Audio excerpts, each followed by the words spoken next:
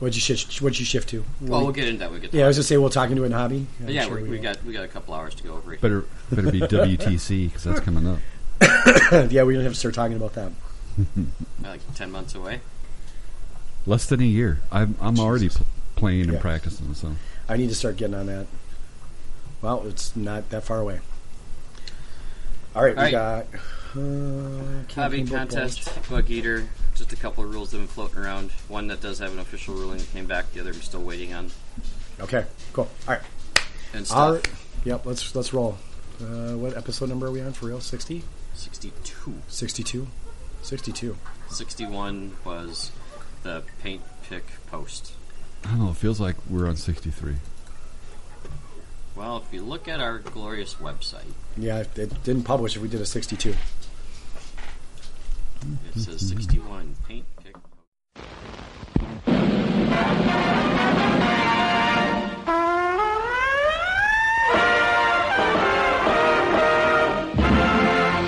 Snafu. Situation normal. All fouled up.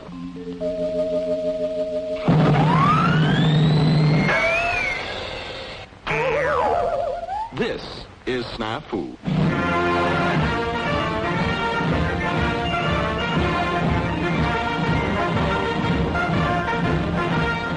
Yep. All right. Welcome to another episode of Snafu. If you can't tell, my voice is hopefully will hold out through the episode. This is episode 62. I'm Rick. This is awkward. Everyone say hi. Say hi, Dale. Hey, guys. And Jeff. Hey, everybody. And Pat. Morning, afternoon, or evening, depending on your part of the commute or paintbrush hobby. Okay, this is the worst one yet. So, all right. Well, welcome. 62. We're due. Yeah, we were due for a doozy anyway. We're due for a big fat goose egg. This is going to be a shitter. Yeah. Well, this one's going back to the basics, back to the beginning of this whole thing. So, well, we keep our promises. So. Yep. Eventually, we might be slow, but we'll keep them. I'm actually kind of surprised nobody actually caught us on this and has said anything about it ever since. Did someone ask us to cover the bulge? No. Or did we just decide that we maybe need to do that? Well, usually when I walk into a room, I get a little bit of that, but a little bit of bulge coverage. Yeah. Usually, everybody averts their eyes and tries not to mention it. People asking me to cover the bulge. The banana hammock. I thought you were just happy to see me. I'm always happy to see you. Yeah, I know. Well, I know. I can tell. The reason why it crept back into my agenda stream is that it's going to be part of the theme for Operation Snafu this year. Right. I think. Yep. Yeah, and we thought we'd covered it, and it sounded like we covered pieces of it, and we never covered all of it. So we're coming back to it now. It's Operation all the way back from episode 3. Pesty Bulge, right? That's the name of it this year. Yeah, Buddha Bulge. Budapest and bulge. It's a pesty bulge. A pesty bulge. Sure. Yeah, so episode 3 back in March of 2017, and now we said we'd follow up at a full episode just before the break, and now in July of 2021, we are coming full circle on that promise. Yep. There you go. Yep. We're back. All right, so we'll be covering the bulge. We're going to cover our contest winners, or winner. We got lots of tournament stuff to talk about. We have lots of stuff to talk about. Oh, we do. We really do. All right, let's start at the hobby talk. Dale, have you been working on anything for Bolt Action or otherwise, I suppose? Yeah, I'm getting ready for WTC. I played 3 practice games in the last 2 or 3 weeks. Nice. So, yeah. And did you win all of them? No, I didn't. I won one, and I drew 2 others. So it was good. I played first game, played against Gregor.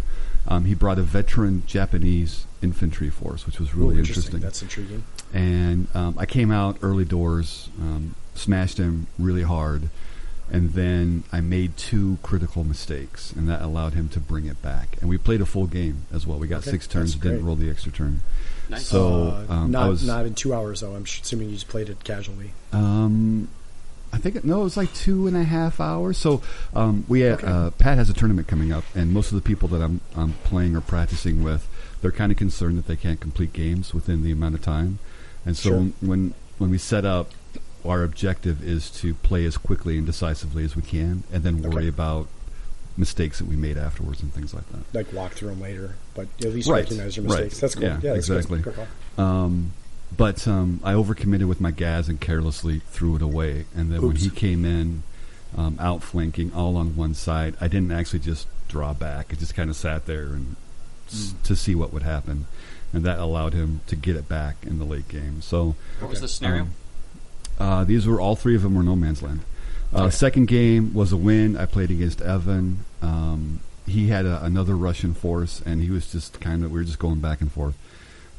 He conceded after turn 4, but I was proud of him to get to that point because it was going really badly for him early on, and he's just kind of shrugging, and it's like he couldn't really see any way through, and I'm like, no, stick through it, see what you can learn about your list and how stuff works, and but then the last game I played against Mike. And that ended up being a draw as well. No man's land. We only got 2 dice off of each other, and it was an interesting game. I was trying all sorts of things that I could to get dice off of him, just throwing everything I could at the kitchen sink. But the table itself was kind of a unique setup. There were 4 buildings in the middle, along the center line, with walls that all blocked line of sight, and then just beyond those, there were 2 or 3 dense terrain forests that you couldn't see through, and so there was just not hardly any line of sight, and I'm just trying to swing around, but because we couldn't get any early points, we ended up just kind of dancing around each other, which ended up being a draw. So, but we finished that game as well. But that was interesting because it's a mental exercise where, from a WTC perspective and competitive play within the team, you have to work out what you need to get from your particular game for the team, but you have to be aware of what the table and the mission you're playing on the table is actually going to give you. Sure. And so I'm sitting there, like about turn 4, looking at the game, trying to figure out where I can get dice and not give up dice. I don't want to trade. I want to grab.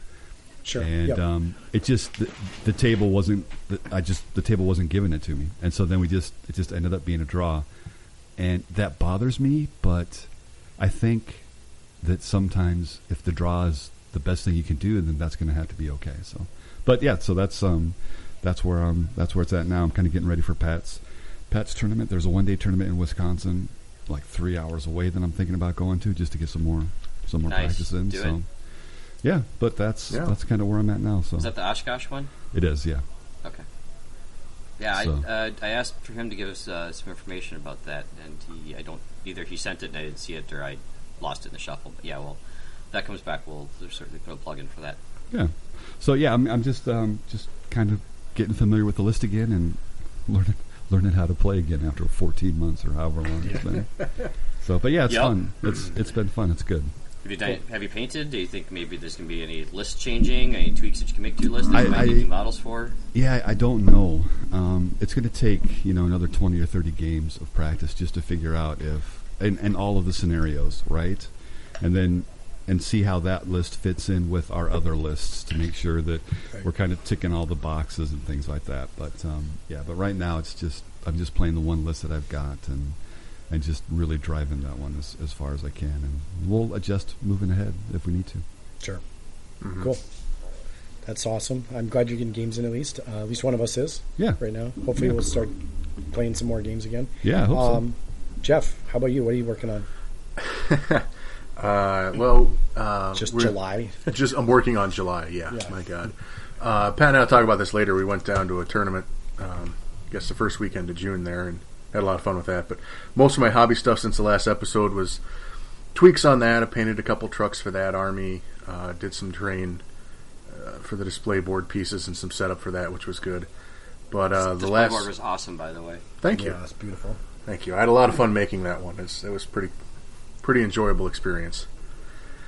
So, but the back half of June here is I told myself I was going to paint up this Italian army, finish painting it up for Pat's tournament, and this has been the worst painting experience I've ever had. Uh-oh.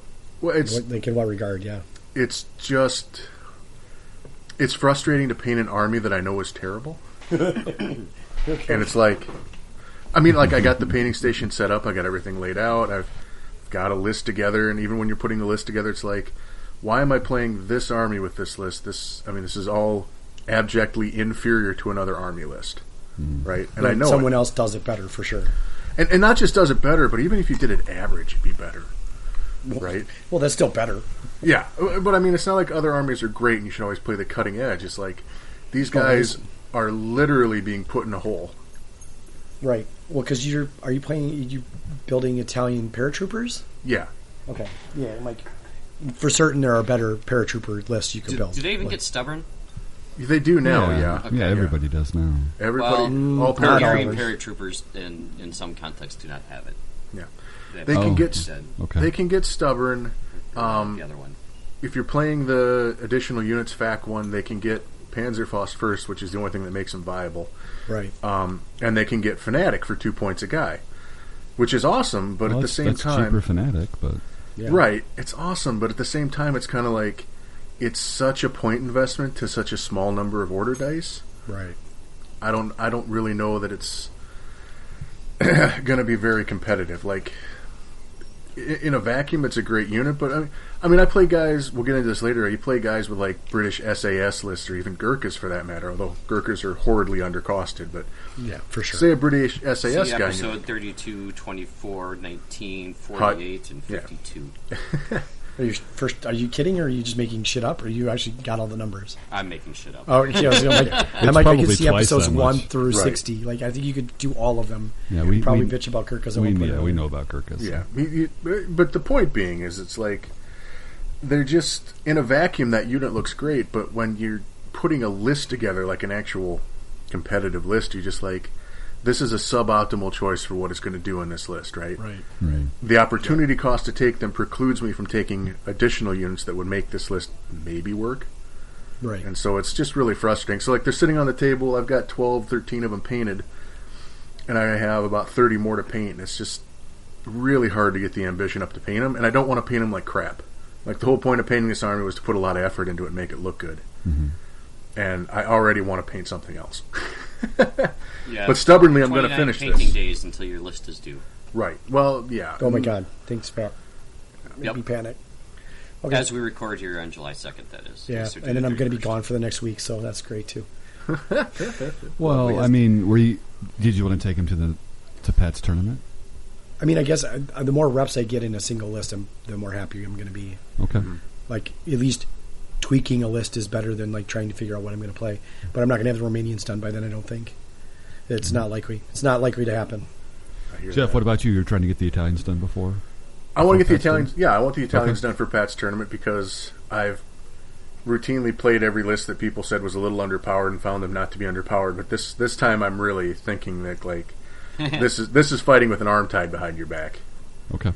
Like I think Norwegians, frankly, are more competitive. So And that's just because they don't have any special rules to speak of. they don't have negative army rules Right. or Right. uber situational army rules that. Right. Particularly in tournaments, you don't play a lot of attacker-defender scenarios. So No, depends on which tournament you go to. Some of them do. Yeah, never more than half, though. Right. No, for sure. It'll only ever be like at least half the games. You're right. Never more than that, probably. Well, we'll discuss this later in the tournament update, but when I do a 3-game tournament, you're going to have 1 kill point, 1 objective grab, and 1 attacker defender scenario. Right. That's a pretty stock. As long as you can make sure that the attacker defender scenario is not balanced. point defense. Yeah. Well, right. It's not a balance. It's a balanced scenario. Attacker defender, yeah. Yeah. Yep. Which is a little tricky. Yep. I don't like attacker defenders. I dislike them as well, but again, point defense is an atrocious one, in my opinion, as far as like being balanced. Like we can get into that in a little bit. I'm sure we'll get into it in a little bit. Yep. Guarantee it. Yeah. Yep. Pat, what have you been working on? So I was talking to you guys a little bit before. I didn't make my painting queue in the Soviets because I made a shift to my DAC.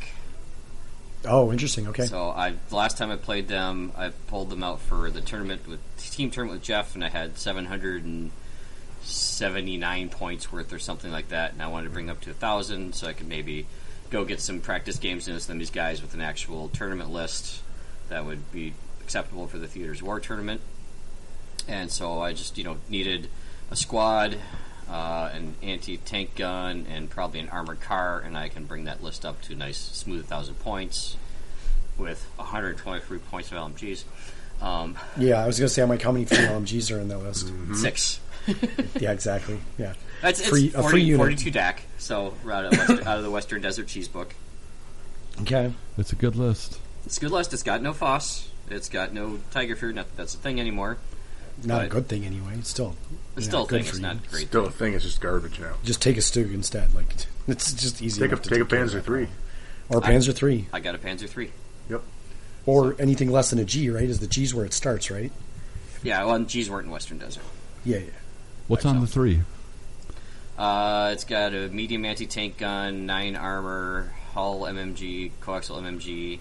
It's a Panzer IV without being a Panzer IV. Essentially. Well, the Panzer IV is a 2-inch HE. The Panzer III is just a 1-inch oh, HE. it's okay. And But I still, think this is the lighter version, so it's the armor 8 for 130-some points. oh, it's armor 8. Oh, so it's armor Okay. 8. So it's a really light Panzer III. I think you said it was Okay. armor 9. Well, yeah, I was yeah. super I confused. did. Yeah, the I heard- version I took is the lighter. So there's like 4 different Panzer III options. One of them is sure. the lighter one is the 8 armor, and then there's the heavier one with the 9 armor. Which Yeah, goes like that's the the one you want. 200. You want the light one. I like cheap Yep. tanks. I cannot lie. Right. Oh, what? Yep. So, and apparently I'll be doing my anti-tank gun, which we'll probably discuss shortly here as to why I'll be painting it this month. Maybe I'll actually make one of those quota things. And Right, this one should be easier. this should be easier. It's in what I'm currently painting. And Yeah. then I've been going through... I'm bringing 8 game boards, and I've asked Jeff to bring his favorite 4. Yep. So that will give us our 12 game boards. But I've had to go through and make sure that they're all still intact. And, turns out I had to finish one. The airfield that I started I started revamping a year ago. I still hadn't finished. So I got most of it now have put together and then put the finishing touches, and then that one should be done. And then I've got 2 other boards that still need to, 2 or 3 other boards I still need to go through and get those packed up this month. And I've been writing scenarios. Got 2 brand new ones that I'll be releasing. I'll probably be sending those out to all the players tomorrow. So I'm sending out a 5 packet of 5 scenarios, 3 of which will be played, and I haven't decided which 3 yet. So Oh. You decide before the day of, or are you going to just roll it up day of? it might depend heavily on my mood when I get there. Fair. All right. So how about you, Rick? So I also didn't make my quota for the painting contest, but I have good excuses this time at least. So I painted my dudes. I airbrushed some guys. I got them all looking good, starting to work on their basing. So I typically what I do is I'll just tack them down to a spare base I have. Right. I'll just put them I on do the same thing. temp bases, and then I'll build up their other bases. Well, in the process of making my new bases, I got a bunch of stuff that Dale suggested from Frontline Games, the debris packages and stuff, and a bunch of bricks from things from the basement. That's what they are? And get out all my stuff. I start making the bases, gluing shit down. I go get my earth paste by Vallejo, and I open it up, and it's been 14 months or 16 months since I've opened it. It's like goo in there. So I started using it. I'm like, this shit ain't gonna do anything. It wasn't sealed properly. I think it was, but it's just 16 months old. It just leaked out enough. I just hadn't checked it and maintained it at all. So I hadn't put anything in there to help keep it liquidy. My Vallejo snow was actually fine, and that also sat the same months. Different materials, maybe. Could be. It could be kind of pasty. I mean, oh, it's more than pasty though. Okay. It's like almost like used chewing gum.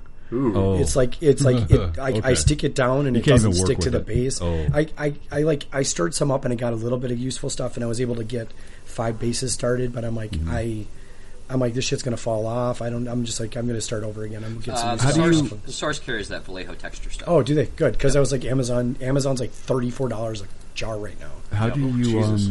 I know, something stupid like that. So were you hoping to use the paste to mix up with the debris, or No, were you so I using was- it to fill in the gaps? I was using it to fill in the gaps, Okay, right? So okay. I put a piece of stone, this little pile of bricks, some stone, like other stone, Okay. and then I would paste in around it Okay. to give it like depth and texture. So, and also to give me a spot to like get a guy to stand. So, Okay. so I was waiting on that, and then it's a winter themed army. So I was going to order snow, the Vallejo snow to use on that same thing. So just hadn't gotten to the bases, so I just kind of like I gave up waiting for shit to arrive, I have a half a jar of Vallejo Snow left over, I think. That you're never using again? I may not, because I still have a third jar. And I do know I did see one at the source last week, so I might just go buy up all the shit from the source.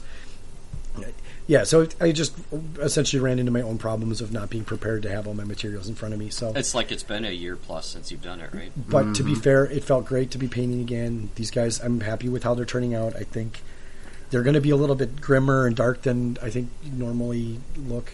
I'm using some new techniques that are just variants of what I've done before, right? So I'm not using black to do my undercoating anymore. Well, I did black, and then instead of doing my Zenith highlight with gray and white, I just went brown and then lighter brown to get the coat the right color, and then I kind of give shade to everything else while I was doing it, which works just fine. It seems to be just fine. You got a nice dark, like kind of grimy, like what's it called? Grim dark. Grim dark. Yeah, kind of like that. So. Cool. We'll see. I'm excited. It's nice to have paint, like doing paint again. So yeah. Even though it's like I'm doing shitting, like I'm my airbrush station in the basement's like ad hoc put together right now, just because I needed to get it all back out, but I don't have a spot to do it down there yet. So whatever, I'll just make do with what I got. You're trying. I got to try because I got to get shit done. I have a feeling I'll be bringing Romanians to WTC because I think we're going to need one of those kinds of lists. So yeah, I mean, getting the hobby going again is like it's like trying to start that mower after the long winter. You got to pull on that mower a couple times, dude. I don't know what's wrong with you. I got mine first pull. Mine just fired right away. I was like, damn. I'm like, what? Like old mine doesn't gas. Pull. I have to turn the key, but oh yeah. I'm not that cool. I don't have a rider for my 5 yards of yard. I've got an acre I'm on, so I mean, yeah. You got a lot more land than I do. I've tried pushing a mower across it when I was much younger and didn't have any money, and that was a huge pain in the ass. So when we bought this house, I decided I was going to be super hippie and buy the real mower, like the old 1950s push blade, like those things are awful. I think we've talked about this. I used it for half a season and I threw that fucker out. I was like, this thing is a piece. I'm like, it's so bad. Well, did you get it sharpened before you were using it and stuff? Oh God, no! I bought it off the shelf in Home Depot and I thought it was gonna be fine. I'm like, it's a piece of shit. What's the point of me going and sharpening it? If I go paying to have someone sharpen it every year, I'm like, I just buy the freaking gas mower at that point. Like, this is silly. It's not a matter of cost; it's a matter of the environment. I mean, So get an electric mower instead. Yeah, there's almost everyone on my block has electric mowers. I unfortunately run it on coal instead of gasoline. Sure, that doesn't probably help anything, but I'll tell you what, I use my mower like once every 2 weeks right now, so I'm not worried about the little bit of exhaust it's spewing. So it is what it is. Anyway, so I'm excited to be back at it. I'm going to just keep cracking at it when I can and try and tackle shit as I go. Don't forget to play. Speaking of that, yeah, right, yeah. So let's talk about this because we started a contest last month. June 1st is when we opened it up. And then we promptly stopped recording. Right, I'm sorry. Last month was a vacation. It's summer vacation happened. Sorry, guys. Everything overlapped. It just happened. I'm glad we're recording before I go out of town here. But so anyway, so we started with a bang. We got everyone to do an infantry unit to start, which I think is great. Like, so if you're unfamiliar, we asked everyone to submit their before and after pictures. And we said we would draw a name from all of the people that completed their work, which I think is great. Like, this is, so here we go. We had 25 people submit before shots, and we ended up having 13 people complete it. So we had actually just over half. Nice completed, job, guys. Which is pretty good. That's I would really say good. that's awesome. Really good. And let me tell you, looking at this pics, that stuff looked amazing. Yeah, there was good stuff in there. Talent out there. I loved the number of people that commented, like, this is getting my mojo back. I think that's great. I think we all need it. We all need moments. So we're going to do a randomly generator. So I have everyone's name in a spreadsheet that completed it, and I have a random name generator or random, not name generator, random number generator. Named, I'm just going to randomly pick a name. Fred wins. Who's Fred? Which one's Fred? That would be a lot. That'd be pretty tough. That'd be really hard. It would be like sitting here forever trying to find the one, especially when I got a guy named Yippee Ki-Yay in here. I don't think that's going to come up in a name generator. Maybe an Elven name generator. So we're gonna give whoever wins our drawing here a $25 gift card to Warlord Games, or if they're in the States, GC Minis. So you don't have to. We're not basically just paying for your shipping because that seems silly. Mm-hmm. If you're in the States, we'll give you you can still choose the Warlord one if you want. We'll pay your shipping. I don't care, but I'd rather see it go towards models personally. Right. So here we go. We got 13 people completed. Oh shit! I don't know how to see this. Komrk. Kormk. That's the Kormk. I don't know who you are. That's all I have is your username off of our thing. Congratulations, Kormk. I can't say your name, but I will contact you roughly around the time this episode releases, I'm guessing. So clearly that was very random, or else you would have gone with something simple like Tom B. Yeah, I would have definitely been like, Lando's Cape Guy. That would have been the one I picked. I'm like, not the one I can't understand how to say. Yeah, Komrk Komrk, there we go. did 1937 Shanghai SNLF Grenadiers with 2 Neem orders. Nice. So, yeah. I think he probably painted one. He's probably the higher model count, too. He trucked it in early too. He had his completeds on the 9th. It looks like so. Yeah, he was like the first one. Like there were still people submitting their before shots. Yeah. Well done. Congratulations. We'll contact you. You guys, it was super cool to see people do it. We're doing it again. So by the time he releases, if you're not in our Discord, you should go on our Discord because we've already told you that this next month is a weapons team or an artillery piece. So you got your choice. You have lots of things to do. There's plenty of options there for sure. Maybe I could have just left it at weapons teams, but I might have been a little selfish, and I'm working on an artillery piece right now. So, so basically something with the team weapons special rule. Yeah, does artillery have the team weapon special rule? It does, doesn't it? Yep. Yeah, it does. Mm-hmm. Because that's the one. If there's one dude left, it's -1 morale and to hit. Correct. Yeah. Correct. Yeah. So anything with the team weapon rule. There you go. Have at it. Go nuts. I'm not going to be upset if you go crazy and do a anti-tank rifle team that's a singular base, Pat. What? I'm joking. I don't care. I mean, what about a small mortar team? A light mortar? Do all mortar, of them. Yeah, light mortar. Do all of them. Whatever. Do one of them. I don't care. It's random. I'm not going to penalize you for any of it. So let's not set this up where we have to release a FAQ on what's accepted and not. That would be so us, though. No, that'd be so Warlord. Yeah, it would be. It's like, well, I guess we're tangential to Warlord, so I guess we can have a 39-page pack too, right? We don't have that many. Well, if we do a fact for each episode, we could probably beat them. Oh, for sure. I'm sure there's stupid shit said in every episode. Well, I mean, there's lots of podcasts that do that, like trivia ones where they'll like at the end will correct themselves, where they'll be like, when we asked this question, we didn't. The answer was actually this. We screwed up. Like they do that a lot of times in those brainy podcasts. Just turn on the Klingon subtitles and you'll see any of the corrections. Yeah, it's all good then. Yeah, I kind of sound like a Klingon at this point. All right. Oh, now where's the agenda? I lost the agenda, Pat. Okay, here we go. We got next month's challenge done. Yep. Let's keep at it. Yeah, do thanks, it again. Yeah, thanks for everybody that participated. It was actually a lot of fun too. Mm-hmm. I mean, I'm not painting right now. I'm kind of focused in another direction, but at the same point, it is actually really cool to see people. I'm going to do this, and then they actually complete it. So I like the chat and the other. We had the just pictures only here, and then the other chat. I kind of like the way those were going. Sometimes those are kind of fun. Yeah. The guy from Canada that's like, it's too hot in Canada. I'm like, yeah, dear Lord, I'm like, last what week. What is happening to the world? The dogs didn't like the heat either. No, they did not. Well, they didn't like the heat here, for sure. Right. None of my dogs growing up ever liked the heat. They always hated the heat because they were pretty furry animals. But my lab loves to lay in the sun when it's 90 degrees. Yeah. You have to go out and bring her in. Just baking out there. Yep. Like, come on, dog. No. Anyway, keep at it. We're going to do it again. We'll keep doing it until people stop doing it, and then we're just not going to do it anymore. So, but we've incentivized you now. I don't know if next year or next month will be, or this month will be the the same reward? Who knows? We'll see what happens. I think we should try to mix it up a little bit. Yeah, I 100% agree. So I think we might ship a physical thing at some point. We have lots of physical things to ship that you might want, not like stupid shit that my kids made. Yeah, we never want it to be a booby prize. So. No, we don't do that here. Just ship them all my wooden spoons. Here you go, buddy. We're enough boobies. We don't need to give them out. Right? Yeah, fair enough. All right. So, Pat and Jeff, you guys went to Bug Eater.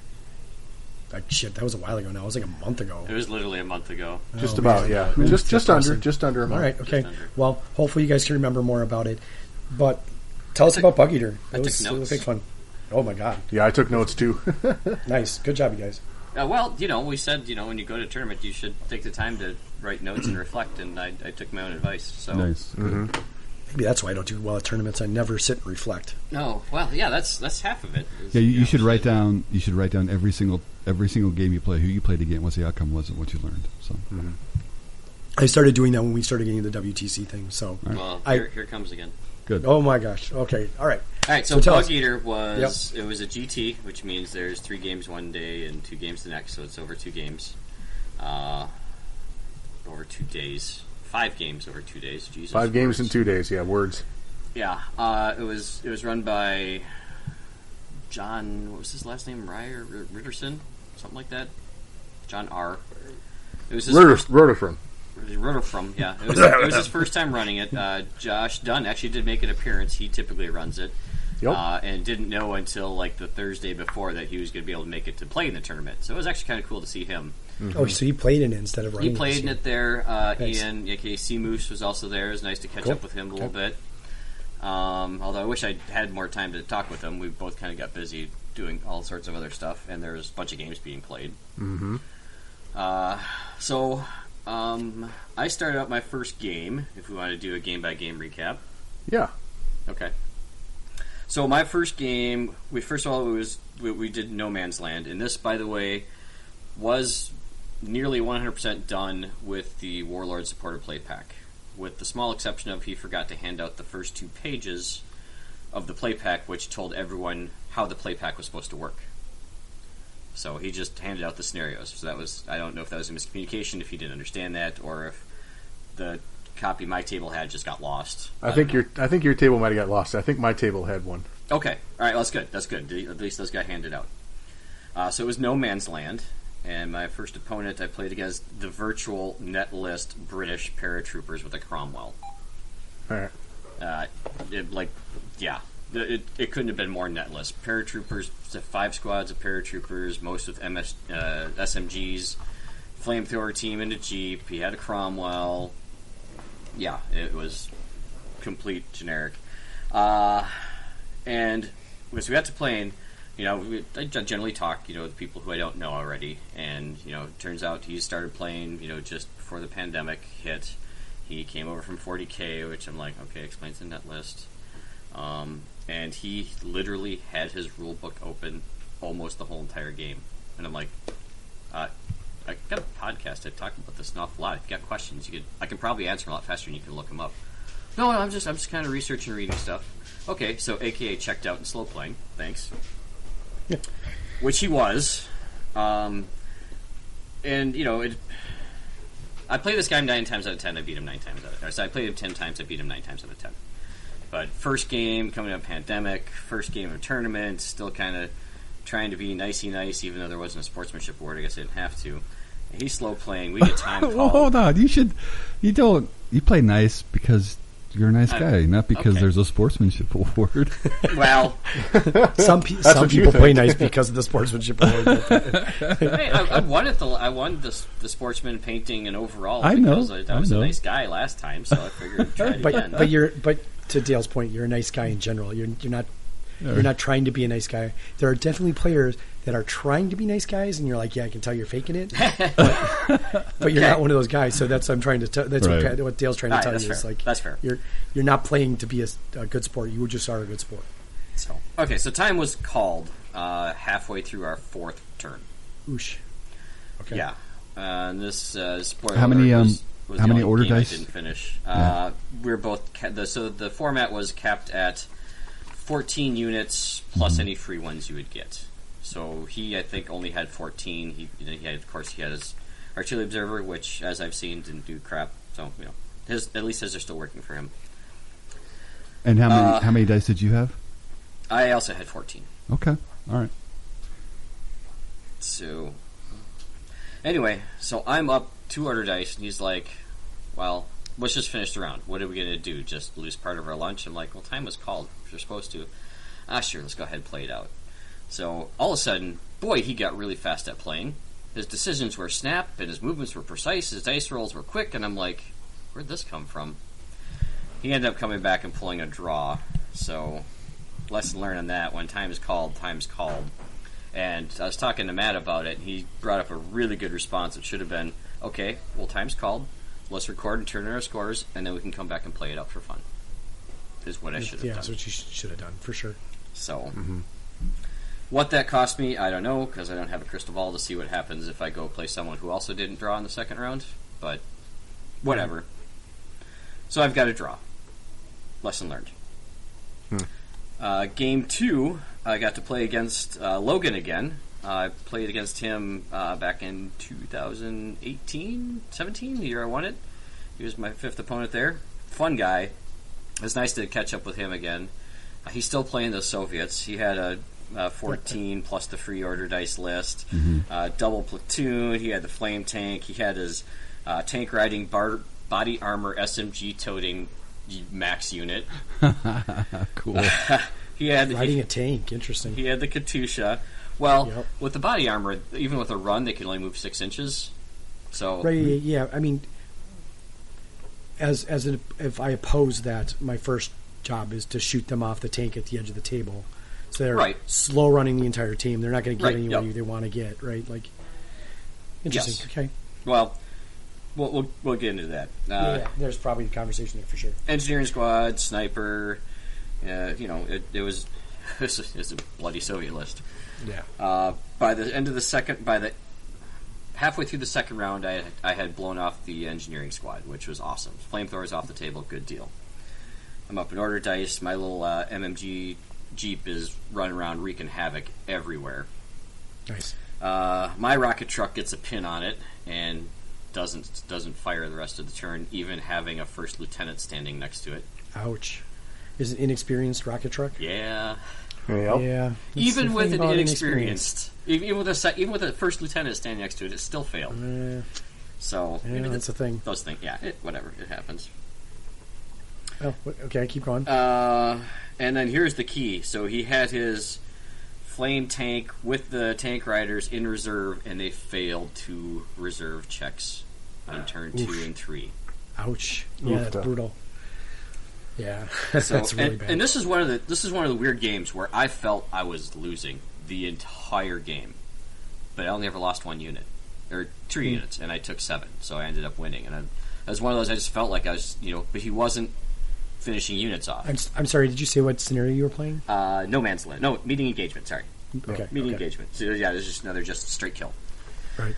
But it came down to we were damaging our units pretty good on each other, but I was able to get little charges off and pick off the remaining 1-2 guys in his units, and he wasn't getting that. So just the fact that I was finishing units off is I ended up winning 7 or 8 to 3 or something like that. There you go. So nice. That'll do it. Yep. I think we'll talk about the boards after we go through Jeff's stuff, I think. Cool. So game 3, I got to play against a new guy, and they switched it up to key positions. And I don't know if Robert was ready for this or not. Yeah. Because all of a sudden he's like handing out literal Warlord game bases for everybody to use as the objective markers. Oh, shoot. Okay. And then one of Pirate Pat was there, and so one of his little wooden things, and he's like, oh, and if at the end of the game you have the Pirate Pat token, you can take it over him for 30% off a second item. Not the first item. Okay, so a merchandising tie-in. Okay. Yeah, whatever. He provided a lot of price support, so that's cool. That's great. Yeah. So Rob brings over the the 25mm base tokens, and I'm like, hey, I got some Snafu tokens. You want to use those? He's like, yeah, let's use those. And because it turns out the guy I'm playing actually owns a gaming store in North Dakota, so like, oh, cool. He doesn't need the 30% off the second item token, and I'm like, right. I can find much better deals anywhere, and I don't need to buy anything right now, so I'm not trying to get it. So we just you're not in the market for unless they have a Panzerwerfer. Well, you didn't know you need to win that. You need to be a certain tier vendor in order to do that, which means you have to have like 5,000 in Warlords product stock in your company, basically. So, dear Lord, okay. Not many people do that. As I say, there's a couple of them, aren't there? Not in the U.S. that I found. No, that's a good point. I was searching high-low. I thought I found one, and then they sent me an email said, "Oh, hey, by the way, we have to order this from Warlord Direct, and it's going to be a few more weeks. Is that fine?" I'm like, God damn it. The point was to try and find someone in the U.S. that could ship in the U.S., and you didn't even have it in stock. Well, to be fair, though, if they're going to cover the shipping, then who cares? Well, right, yeah, as long as they're not tacking on the sale price they gave me, then right. Whatever, let it take a month. I don't need it right away. So right, yeah, as long as it means that I don't have to pay the $25 in shipping from Warlord. But I was trying to hope that there had been a U.S. site that you could get it inside a week or something like that. Would have been cool to promote them. But totally, now we're just gonna not. Sure, we're not able to. Yeah. Right, yeah. I mean, unfortunately, if it doesn't exist, you can't. So that's the way it goes. All right, so round 3, we're playing key positions, and I'm playing Jeff, North Dakota store owner. So he just laughed at the token. He's like, I get all my stuff at cost. I don't. Yeah, I don't need that. I'm like, yeah, that's pretty cool. Oh, and it turns out he is coming to Theaters of War. Oh, nice. That's cool. So all right. Him and his buddy, who is also there. His name escapes me at the moment, but yeah. Sorry, guy that can't be named. Right. So we'll meet you at Theaters of War. Mm-hmm. We will. I'll get it by the time we get into Jeff stuff. Anyway, so key positions. He's running Germans. I think he had 11 or 12 order dice, but he had a Brumbar in there. What the hell's a Brumbar? I was going to say, for those of you not familiar, it's an armored 10 with a heavy howitzer. Oh, it's that one. Okay. Yeah, it's like 310 points at regular or something like that. I like the howitzer. Name, doesn't it? What's Does it have a different name? Does it have a different name? It's called the Brumbar. It's just called the Brumbar? Okay. Yeah, it's towards the bottom if you're an easy armor. You keep scrolling. Yeah. It's Brumbar, not a Sturm Tiger. Right, no, it's a Brumbar. And he's got... it's a Sturm Panzer 43 as well. Okay. If that makes a difference. He kept calling it a Brumbar, so that's, whenever someone introduces me to someone new and they say what their name is, whether it's a nickname or their full name, that's how I know them for the rest of their life. So, that's a Brumbar as far as I'm concerned. It's now always going to be a Brumbar. Yep. I thought he called it an angry bear. No? Okay. No. Anyway, he also had Nebel Warfer and some troops. My rocket truck knocked out his Nebel Warfer turn 2. He had the little the Werfer and the mortar, and then the German second lieutenant standing in there ready to snap all of them. And I blow up his Werfer. He goes, "Well, I guess I can move my lieutenant now." Wait! Time out. You killed his multi-launcher with your inexperienced multi-launcher? Yes. Wow, nice. That's okay. The next game I get the same that happened to me, but that's beside the point. Sure. These things go around and come around. For sure. Yeah. And then my little MVP MMG Jeep goes rolling up there and ends up knocking out his mortar by the round turn 2. Nice. And this is one of those games. We ended up with 3 objectives, and we placed them pretty much center line and kind of skewed a little bit. We get down to like the last turn, and I'm like, wow. And this turn, I'm either going to lose, draw, or win. And the rest of the turns didn't matter because that's just the way it was. It was a really fun game. He was a nice guy. So in the last turn, he had... So about turn 3 or 4, he moved up, I think it was some vets, onto the objective, behind a stone wall. He wasn't up on the wall, but he was behind the stone wall.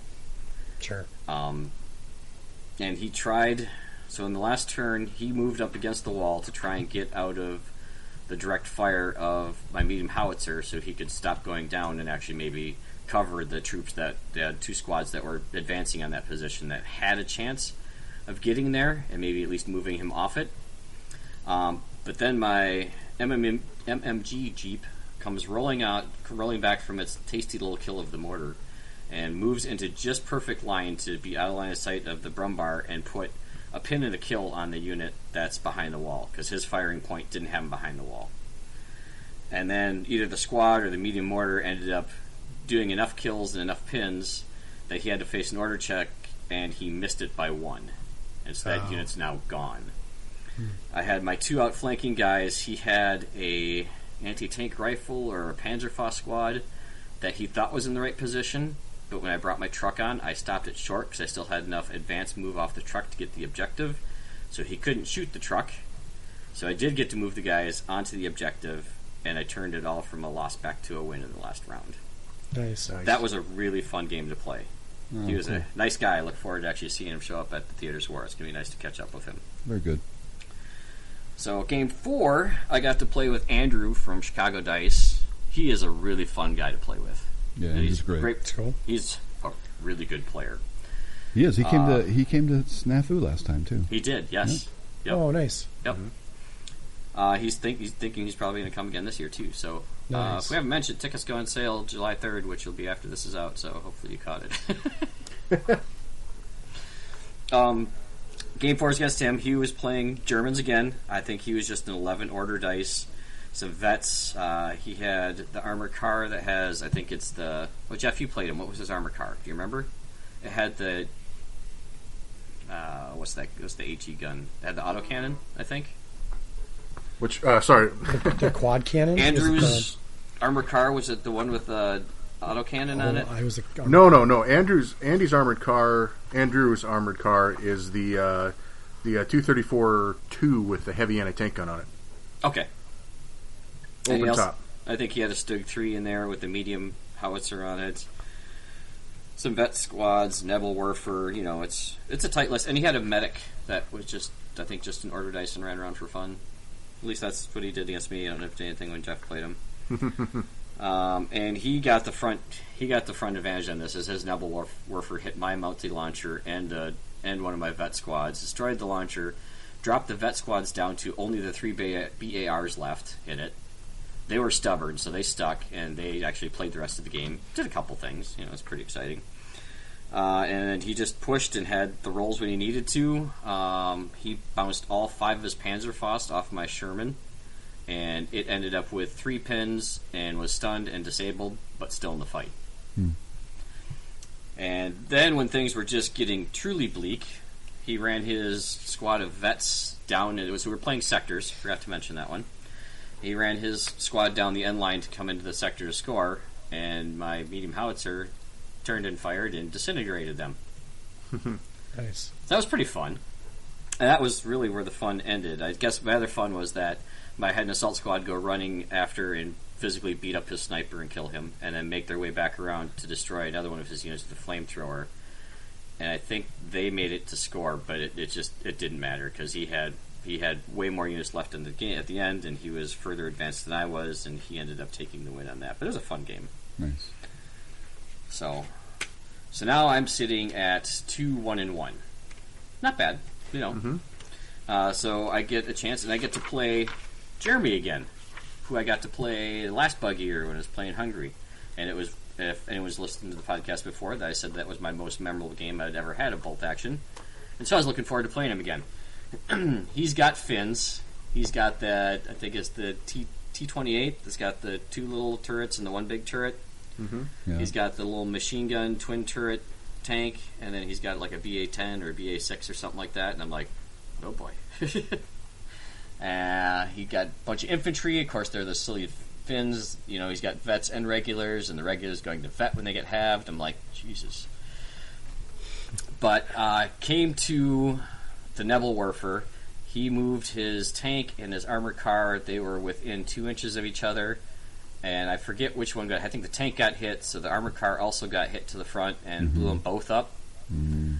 And it also hit one squad earlier, and I just basically after that you could just see the wind go out of sails. He had moved a lot of forces, so we were playing point defense, which is garbage. It's not a great scenario. And has been removed from the supported play packet. So it's really tough to win as an attacker in that one. And I was attacking. And I ended up just basically just overwhelming his entire left side and was moving towards the right. And he's got one squad. He's got his little machine gun truck towing around to my back line because it had nothing else to do the whole game. And he's got 2 other single-man squads, and I've got all 5 squads bearing down on the middle objective. And time was, there's 15 minutes left, and I said, you know what, this really comes down to if there's a 7th turn or not. He's like, yeah, I agree. So we roll it. 4. Okay. Then that'll most likely win. He's like, well, I still have this one squad. I said, I'm about to put a howitzer into the building your squad's in. He's like, yeah, that's going to do it. So, because they couldn't go down. If they went down, they would have never been able to contest the objective.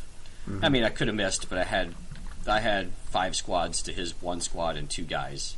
And 1 squad was positioned to assault one of the guys. The other squad would have had 11 shots at point blank on the other guy, and the other 2 squads would have been an objective. And he's like, yeah, you're right, you win. I mean, he had taken 1 order dice off. I had taken 7 or 8 of his. And I'm like, that would have been really rough if I had desecrated that for a draw. He's like, yeah, this is a pretty tough scenario to win as the attacker. I'm like, yeah, that's pretty much what I had to do. And I was on that train board again from last time I was there. That's one of those boards that's really pretty to look at and looks cool, but it's just a nightmare to play on. And spoiler alert, that was kind of the theme of most of the tables, but I think we'll touch on that. So I finish 3-1-1. Not too shabby. Not bad. Not bad at all. Respectable for sure. Well done. So cool. All right, Jeff, you give us your rundown. Mine will be a little bit lighter, but I took notes in between rounds. So yeah, I did not take notes in between rounds, but I tried to make sure I wrote down who I was playing, what they were playing, and how it went. So you get that. Round 1 was Mike Hayden, and I love playing Mike Hayden. He and I always have great games. He brought his British Indian Army. Which is the Indian Tank Army, which means he had 3 light tanks. Each one has a light howitzer in it, cool. and just an assload of infantry squads, and then a couple anti-tank gun, and it was pretty intimidating to look at because normally our rule of thumb is if you're playing against somebody with tanks and you don't have a lot of anti-armor, and my list doesn't have a lot of anti-armor in it, is you try to ignore the tank and just play the game. But when there's 3 of them with light howitzers, that's significantly harder. Sure. So and his is a 15 dice list, mine's a 14 dice list, but so we got in there. The downside for him was I prioritized killing his anti-tank gun, and once that was out, he really didn't have much that could hurt my flame Zippo Sherman. So we just kind of traded putting pins on each other a little bit here and there. And I pushed him up the board with my infantry squads, got kills where I needed them, put the pain down where I needed it, and it was close, but ended up in my favor.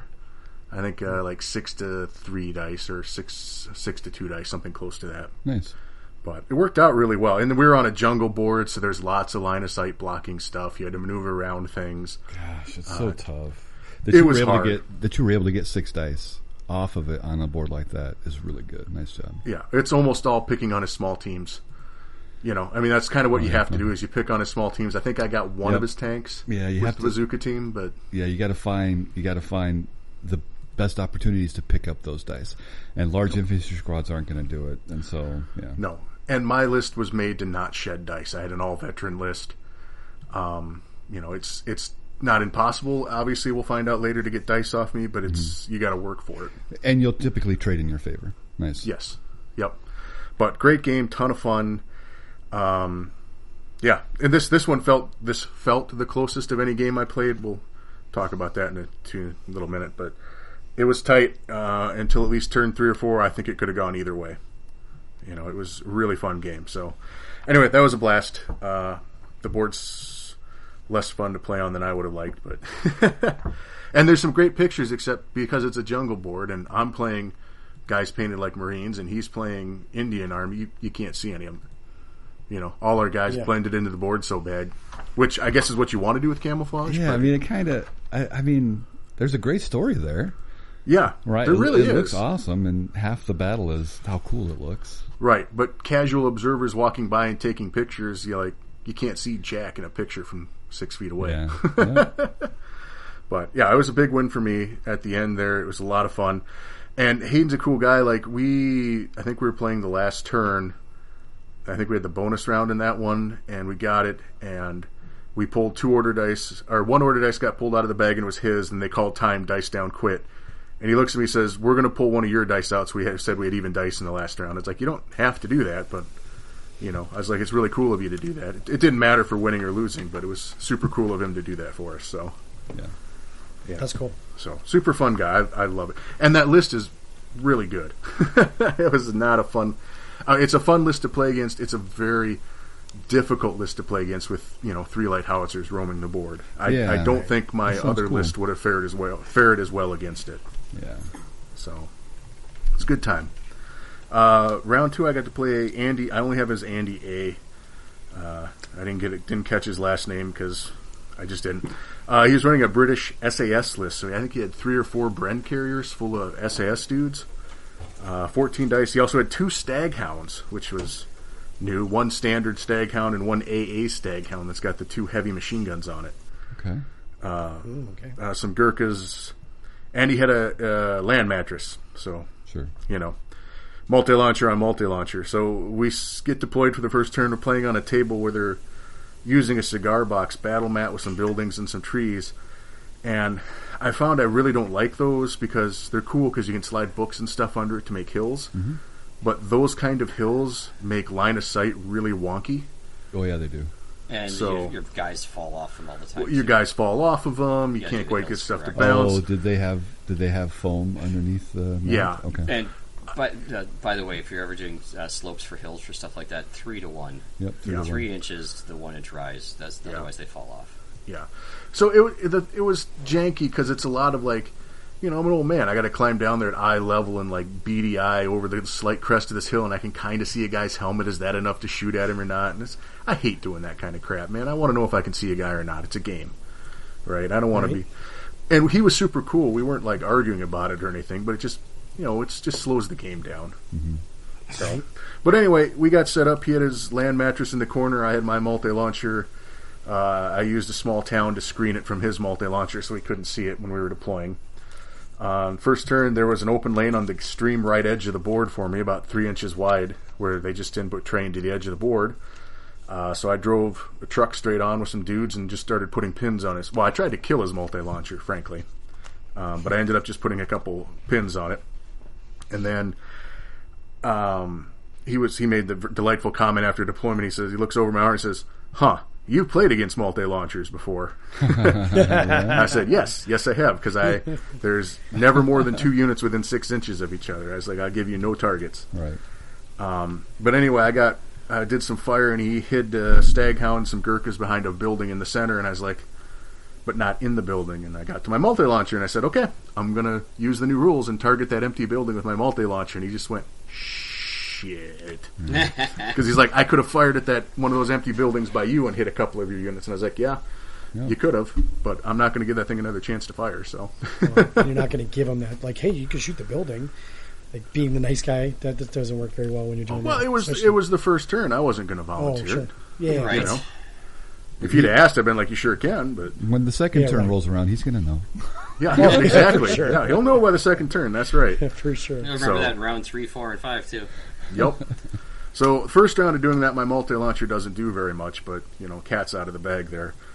I end up pushing that the Staghound with the 2 heavy machine guns on it, and the other Staghound are kind of, we're having a little dance over on the left side of board with my bazooka team and his truck, my truck, and his 2 armored cars, and I push my Zippo Sherman up that left side, and it's got a short range, but he's got next to nothing over there that can hurt it. So I'm kind of just gradually pushing it forward, and then everything went to hell for him. In one turn, I rolled the Sherman forward. He'd left some guys trying to cross an open field in the open when the Sherman rolled on top of a hill. And so the Sherman gobbled him up with machine gun fire. And then he had reccied from my bazooka his Staghound next to the other Staghound behind the empty building. And I fired at the empty building again, and I hit the first Staghound, the AA Staghound, and killed it. And I hit the other Staghound and killed it. So we lost both armored cars and an infantry unit in the span of about a minute and a half. And it kind of just snowballed on it from there, because that completely collapsed his right flank, my left flank, and I could just push, and I had him pushed into the corner by the end of turn 5. And we traded a few units after that, but I was so far ahead it really didn't matter. So it was unfortunate for him because he was doing well. I didn't know which way that game was going until, I landed the shots I needed. And I consistently put pressure on that multi-launcher with my trucks and infantry because BAR's rule that he either had to take pins or get killed or go down. Right. Because it was in the open in the corner. I agree. BAR's do roll. Yeah, BARs are so damn good. But that one ended up being a big win for me, so that was cool. I've written 9 kills here, so I must have gotten 9 dice off of him out of a 14 dice list. So that's good. Yeah, really it was good. very solid. Sorry, up to this theme, up to this point in the tournament, there's also a theme that I brought. I never bring all veteran lists. This is the first time I brought an all veteran list to a tournament, and I was having atrocious order dice rolls. That's right. 11s and 12s. I think I had, at this point in 2 rounds, I think I had 15 or 16 order checks I'd missed by rolling an 11 or a 12. And I'm just like, it hadn't cost me a game, so I was like, this is frustrating, but whatever. That's going to change here in a minute. You can fail with those on regulars, too. Yeah, I would have failed no matter what I was rolling, but those stupid veterans are supposed to be more reliable, even with lieutenants babysitting them and wasn't doing anything, but so it goes. Third game was against Andrew from the Chicago Dice. Super cool dude, right? Always an enjoyable game. And my favorite thing is we both play fast. So even though this was a real, slobber knocker of a game, we were done in, I think, 1 hour and 45 minutes, and we played 6 turns. Nice. And I love that. But anyway, so he's got Germans, lots of vets. Pat will play him in the 4th round, so he has the... Third. I played him in 3rd round. You had to have him in the 4th round. Oh, yeah, you're right. Yeah, it was day 2. Day 2, yeah. This is the end of day 1. If we teamed up on him, maybe we would have beat him. Yeah, that would be possible. So he's got the Stuff 42. He's got the 232-4, excuse me. That's got the open top with the heavy anti-tank gun in. He's got a Nebelwerfer, and he's got some veteran troops and a sniper, and it's pretty standard after that. So I'm not super worried. The board is a ruined city board, so there's not a lot of line of sight blocking. There's almost no dense terrain, but there's a fair amount of heavy cover. And it's what is this one called, Pat? Where we put out the 3 to 5 markers.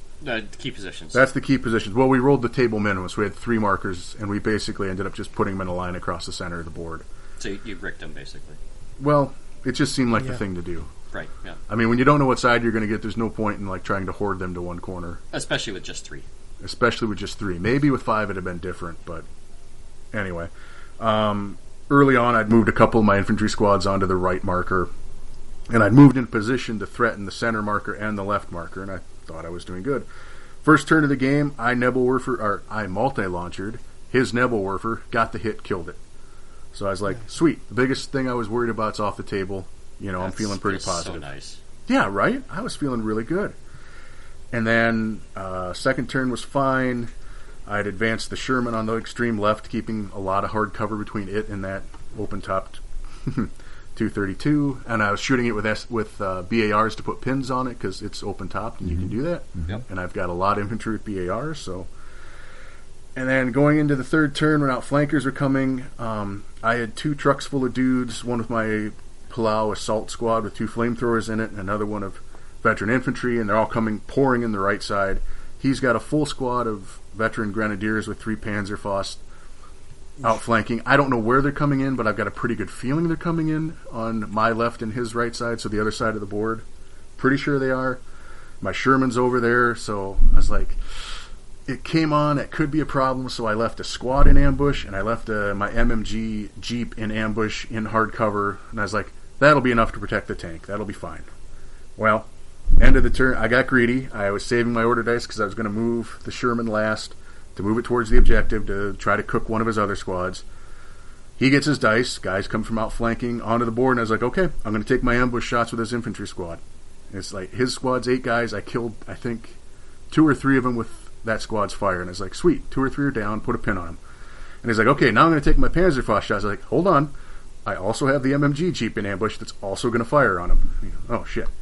And I killed 2 more guys, so I killed over half the squad in 2 separate units of firing, 2 pins on them, They still snapped off the 3 Panzerfaust. All 3 hit and killed the Sherman. Oh, jeez. And I was like, damn it. I was like, can't win that. I was like, I literally did everything I thought I needed to do. Right. I was like, all right. But what do you do, right? That's the game. Yep. You played to what should be effective, and it didn't. Yep. Sometimes it doesn't pan out that way. Right. And the thing is I was like, that sucks, but that's not the end of the game. I've still got infantry and everything over there. Plus, here come my outflankers. Right. Truck comes on and he's got it. He has a unit in a bunker guarding that flank, and I was like, all right, here comes the decoy truck. So I send the truck with the regular guys on first. It comes on, and he smartly holds his fire. I put some shooting out there. I put a pin on one. On comes the assault squad of the flamethrowers. He kills that one. I was like, shit. Dumps the guys out, right? So they don't get to fire this turn. I was like, well, that blows. Whatever. Get to the next turn. I get the first order dice, and I'm like, all right, let's do this. I've got 2 flamethrower dudes right next to this full squad of guys. Go time.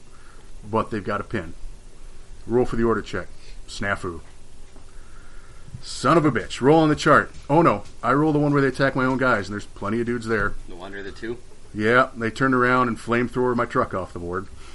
I was like, you assholes. I was like, I was so mad. I was like, you sons of bitches. I was like, fine. You came in that truck. What do you came in know? that truck. Everything there is the good one. You know that dude. I was like, all right, well, my infantry squad's sitting here next to him. I was like, maybe I can get some vengeance with them. They've got a pin. Fail the order check, they go down. It's like, son of a bitch. It's like, okay. This time I was kind of like, all right. Turn around, take a little breather for a second, come back. It's like, it's fine. It's fine. It's all fine. Next turn, I mean, there's a lot of shooting across the board. Nothing much happens. Just a lot of trading pins and stuff. Next turn, go to roll. They fail their order check again. And they're just like, you assholes. It's like, do something. Failed both of those. So I had to mark this down because by turn 4, I'd failed 12 order tests with 1 pin units. Oof. And I'm just like, dude. And he's just shaking his head. He's like, I have no idea how this is happening either. This is ridiculous. And I was like, yep, but that's... he did carry some of your luck on into our game, and he failed like three or four order checks with his SMG squads. They had 1 pin that my inexperienced second lieutenant put on him. So I swear to God, I didn't touch his dice. Yeah, I didn't touch his dice. I swear to God. You taught him how to fail those. It helped out in my game. Yep. So at this point, I'm in trouble because he's got the ability to take 2 of the 3 objective tokens at this point, and there's not much I can do about it. Because to go to the center one, I'm going to have to get shot at by that Stuff 42 at point-blank range, and that's not going to go well. And he'd snipered my bazooka team off, so I didn't have any anti-tank left. And I was like, well, this is going to be a pisser. But my MMG Jeep, I'm like, you know what? I'm going to shoot this infantry squad he's got in the center. I hit him, put 1 pin on him. Last turn of the game, turn 6 of the game, he moves 1 squad up on the left objective and takes it. I've still got 1 squad sitting on the objective on the right. He moves, which he's got clear movement to move that squad onto the center objective, which will give him the win, and he fails the order test because he had 1 pin on him. And they go down. And MMG so it ends. Jeeps for the win. It did its job. It ends up as a draw. Or the draw, I guess. It's a draw. And he had me, I think, he had me like 7-3 on order dice. So, I mean, but order dice didn't matter for that. It was just the objectives. Right. So he definitely was winning the hell out of that game. But Sure. I had a lot of bad rolls, and he had 1 unfortunate roll at a bad time, and we ended up in a draw. But super fun game, And then we roll for turn 7, and I was like, dude, I don't want to touch another dice. You roll it, and he rolled a 3, so we were done. And I was just like, nice. thank God. But so end of day 1, 2 big wins and a draw. So I was still pretty happy. Yeah, that is pretty good. So switch over to day 2. My first round 4 is Josh Dunn, who used to run this tournament. Mm-hmm. Super cool dude, and we're playing on. I think it's one of his boards. It's the one with the big ass church on it that I got to play Wahoo Warrior on a couple years ago. Yep. And I'm just like, this is going to be great. And we sit down to play the game. We get deployed. You roll for preparatory bombardment, and he's like, "Well, I'm Brits. This is going to be awesome." And he doesn't get his. He rolls the 1, but I got mine. Which immediately you're like, okay, this is going to suck for you. So I start rolling. I'm just putting pins on, putting pins on. Get to his artillery observer, and I hit him. No. And I'm like, oh, this is really going to suck for you. And then I failed to kill him. So he just got pins. And I was like, okay. So anyway, so that started him in a bad spot. And his list is Brits, Gurkhas, and he has 2 Fireflies. Ooh, which, if I had more tanks, that would be amazing. Right. But I've got those Sherman Zippo, and I'm just kind of like, I mean, Yeah, because they don't even have a secondary hull MMG. No, he's shooting coaxial. 3-inch high explosive at me, but I'm perfectly fine with that because I can go down and make it really hard for him to hit anything. Right. And I'm always in cover because I'm just always in cover. Right. Anyway, so so first turn, he's got his artillery observer is on top of the church steeple, and I was like, okay, fire with my mortar, and I hit, roll a 6.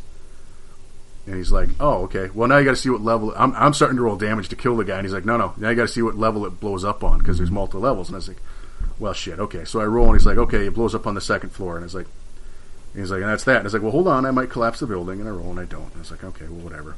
But I am ranged in. So we mostly jockey for position that first turn, me staying away from the two. And he brought both Fireflies up the central road down the middle of the table.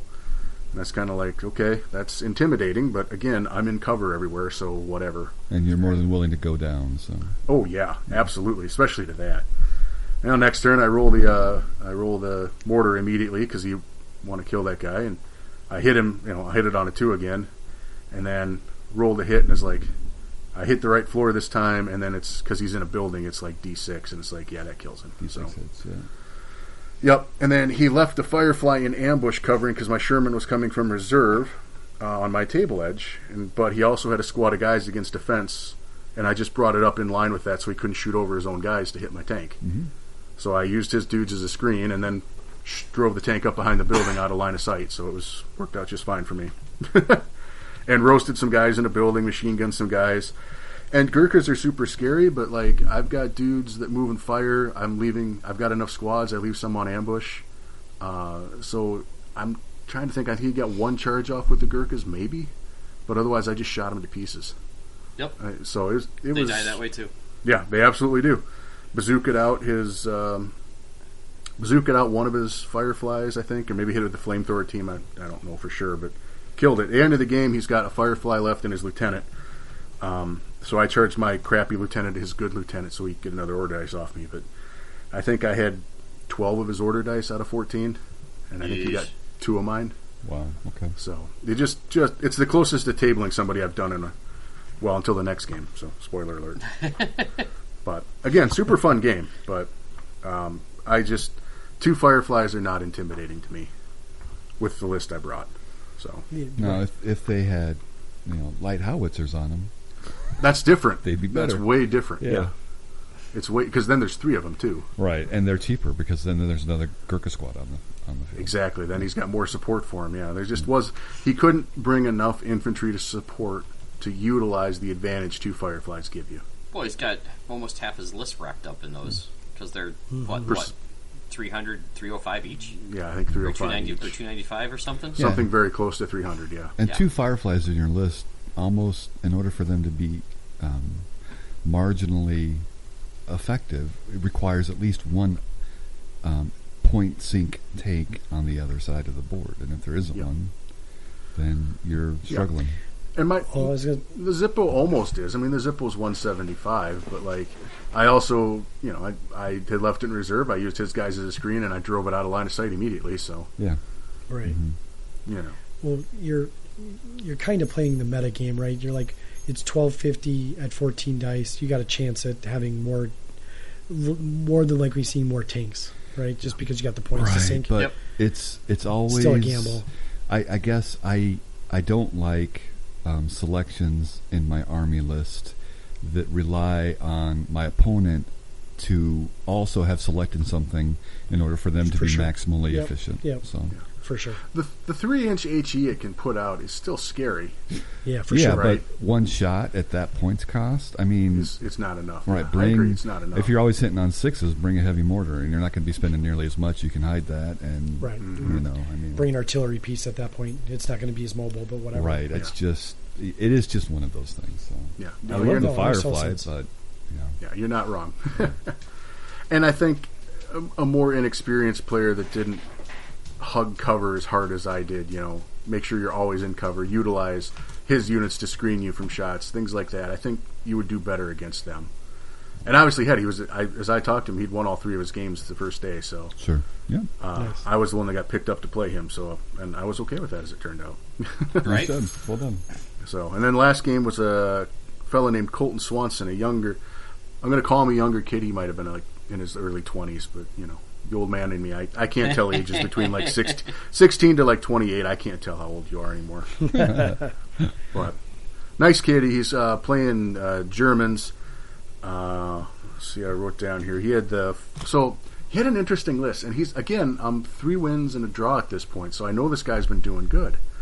And we're playing on this board that's the Sarissa Japanese village terrain. So this buildings on sticks, right? It's got like 6 buildings, a big, what I assume is supposed to be some kind of temple in the center, and like a guard tower. And then a couple. Was that the unpainted buildings table? Yes. Yeesh. Yeah. And then there's 2 little hard-covered dugouts, one on each side of the board, which, okay, cool. And as I get to the table, he's super excited to discuss terrain with me. He's like, we see this center building here? And I was like, how do you want to treat that? And I was like, I don't know, hardcover. And he's like, oh, hang on a second. He's looking. He lifts the roof off. He's like, see how there's nothing inside it? And I was like, okay, we can play it as light cover, I guess. That's fine. And we can see through it. Oh, yeah. Okay. That's fine with me, whatever. His list is, he's got 2 half-tracks with machine guns on them. And starting out hot. Yeah, well, each, and the way he deployed, he had one, okay, so he's got those 2. Each half-track has 2 5-man Fallschirmjäger units in it. And then one of them has his lieutenant, and the other one has the 2-man single-shot flamethrower team in it. Sure. So each half-track's got 3 units in it. Dear Lord. Then he's got a full squad of regular grenadiers, like 10 or 12 guys, I think it's 10, with an LMG. Okay. He's got a regular 88 with a horse tow, which that's scary. Yeah, for sure. And then he's got I understand that choice. Yep. That choice makes sense. That choice makes sense. And he's got a Kugelblitz, which I hadn't actually ever seen one on a table before, but that's an Armor 9, 2 heavy autocannon closed top in a turret. Nice. So Interesting. Okay. Yeah, I'd never seen one before, and I initially, will admit, in my brain had kind of scoffed at the choice. How many I was points? It's not that bad. I think it's like around 200. 2 heavy autocannons, because each autocannon is 2 1-inch templates. Yep. So that's 4 1-inch templates. That's right. It's 2 shots. Each shot is 1-inch template. Okay. Yes. Spoiler alert: it does some work. Yeah. So I'm like, okay. Looking for the model. Yeah, and here's the thing: like, I'm playing a infantry heavy list, so that actually is way more scary than a firefight of me. Oh yeah. Right? Yep. And there's other than those buildings, there's not a whole hell of a lot of cover on this table.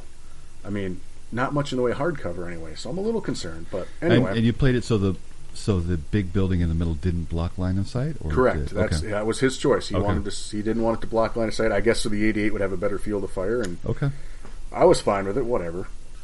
I mean, as long as you agree with it before the game starts and you know what you're getting into. Right. Exactly. Yeah. Yep. When I saw that, I'm going to be honest here. When I saw the 2 half tracks, my level of concern reduced dramatically. Right. Because they're just such a suboptimal choice because their rules suck. Yeah. And if you put 1 pin on it, that turns into 4 pins because there's 3 units. Yep. Oh yeah. So yeah, we start the game. The 88 Economy of Fire, Dale, right? Is that what it is? Yep. Economy of Fire. Yep. Yeah. So we start the game, and my multi-launcher is tucked behind a building so it could stay out of line of sight of that 88, and the Kugelblitz for that matter. So I get the first dice, and I was like, okay, I brought these things, I 3D printed them, I'm going to do it. I'm going to fire a multi-launcher smoke barrage. And I could draw a line down to in front of the 88, and so I did, and I rolled a 6, so it even hits where I'm aiming. Nice. But I'd said to myself, he put it right in the corner, and I'd said to myself, here's the thing, if anybody ever puts an artillery piece in a corner like that, I'm firing a smoke round at it. Because you've got to keep the smoke rounds on the board. Even if I miss, he's got to put it within 12 inches of that spot, so it's going to block some line of sight. Well, anyway, I rolled a 6, hit right where I'm aiming, and a multi-launcher gets you 1 5-inch ring plus D3 minus 1 5-inch rings. And I rolled a 6 again, so I got 3 5-inch rings. Nice. So there's 15 inches of line of sight blocking. I flopped down in front of that 88, so it couldn't see shit. Awesome. And then he drove that one of the half tracks is out flanking. He drove the other half track straight up the center of the board. I shot 3 different units of BARs at it, and just kept putting pins on it. One squad fired rifles at it, put pins on it. So, the units inside have 5, 6, 7 pins at this point. I'm just pinning the bejesus. Because what can you do, He's either got to rally, in which case I just shoot it again and put more pins on things. I mean, and you're not shooting at anything else because there's anything else on the board. No, there's a squad of grenadiers behind a fence, and I care all about shooting those guys because they're not doing anything. Yeah. I can't hurt the Kugelblitz with any of my small arms. That's economy of fire plus maintenance of aim. Yeah. Nice. Yep. So I just kept rattling things on it and rattling things on it and rattling things on it. And it never really got to do much until finally my multi-launcher rolled a 6 and put one in the pickle barrel and killed the half-track and dumped all the guys out and killed almost all the dudes. Wow. Right. I mean, it was going to happen eventually. Yeah, there aren't big units, and it's D6 hits on all the units when they explode. So, his outflank, the closest we got here, and the smoke hung around for 3 turns, which also helped. And then the turn it drifted off, I brought my outflankers on out of the truck. Half of them went up the board. They drove a little farther up, shot up the 88, dumped the squad out, and they shot up the 88 and killed it. And he lost the horse limber because he couldn't get away from my guys because he had nothing else over there defending it. Mm-hmm. He brings on his half track over on my side, and I'd left squads in ambush for pin purposes. Used one of them to put pins on everybody, left the other one in ambush so when the 2 flamethrower dudes got out, I could kill them.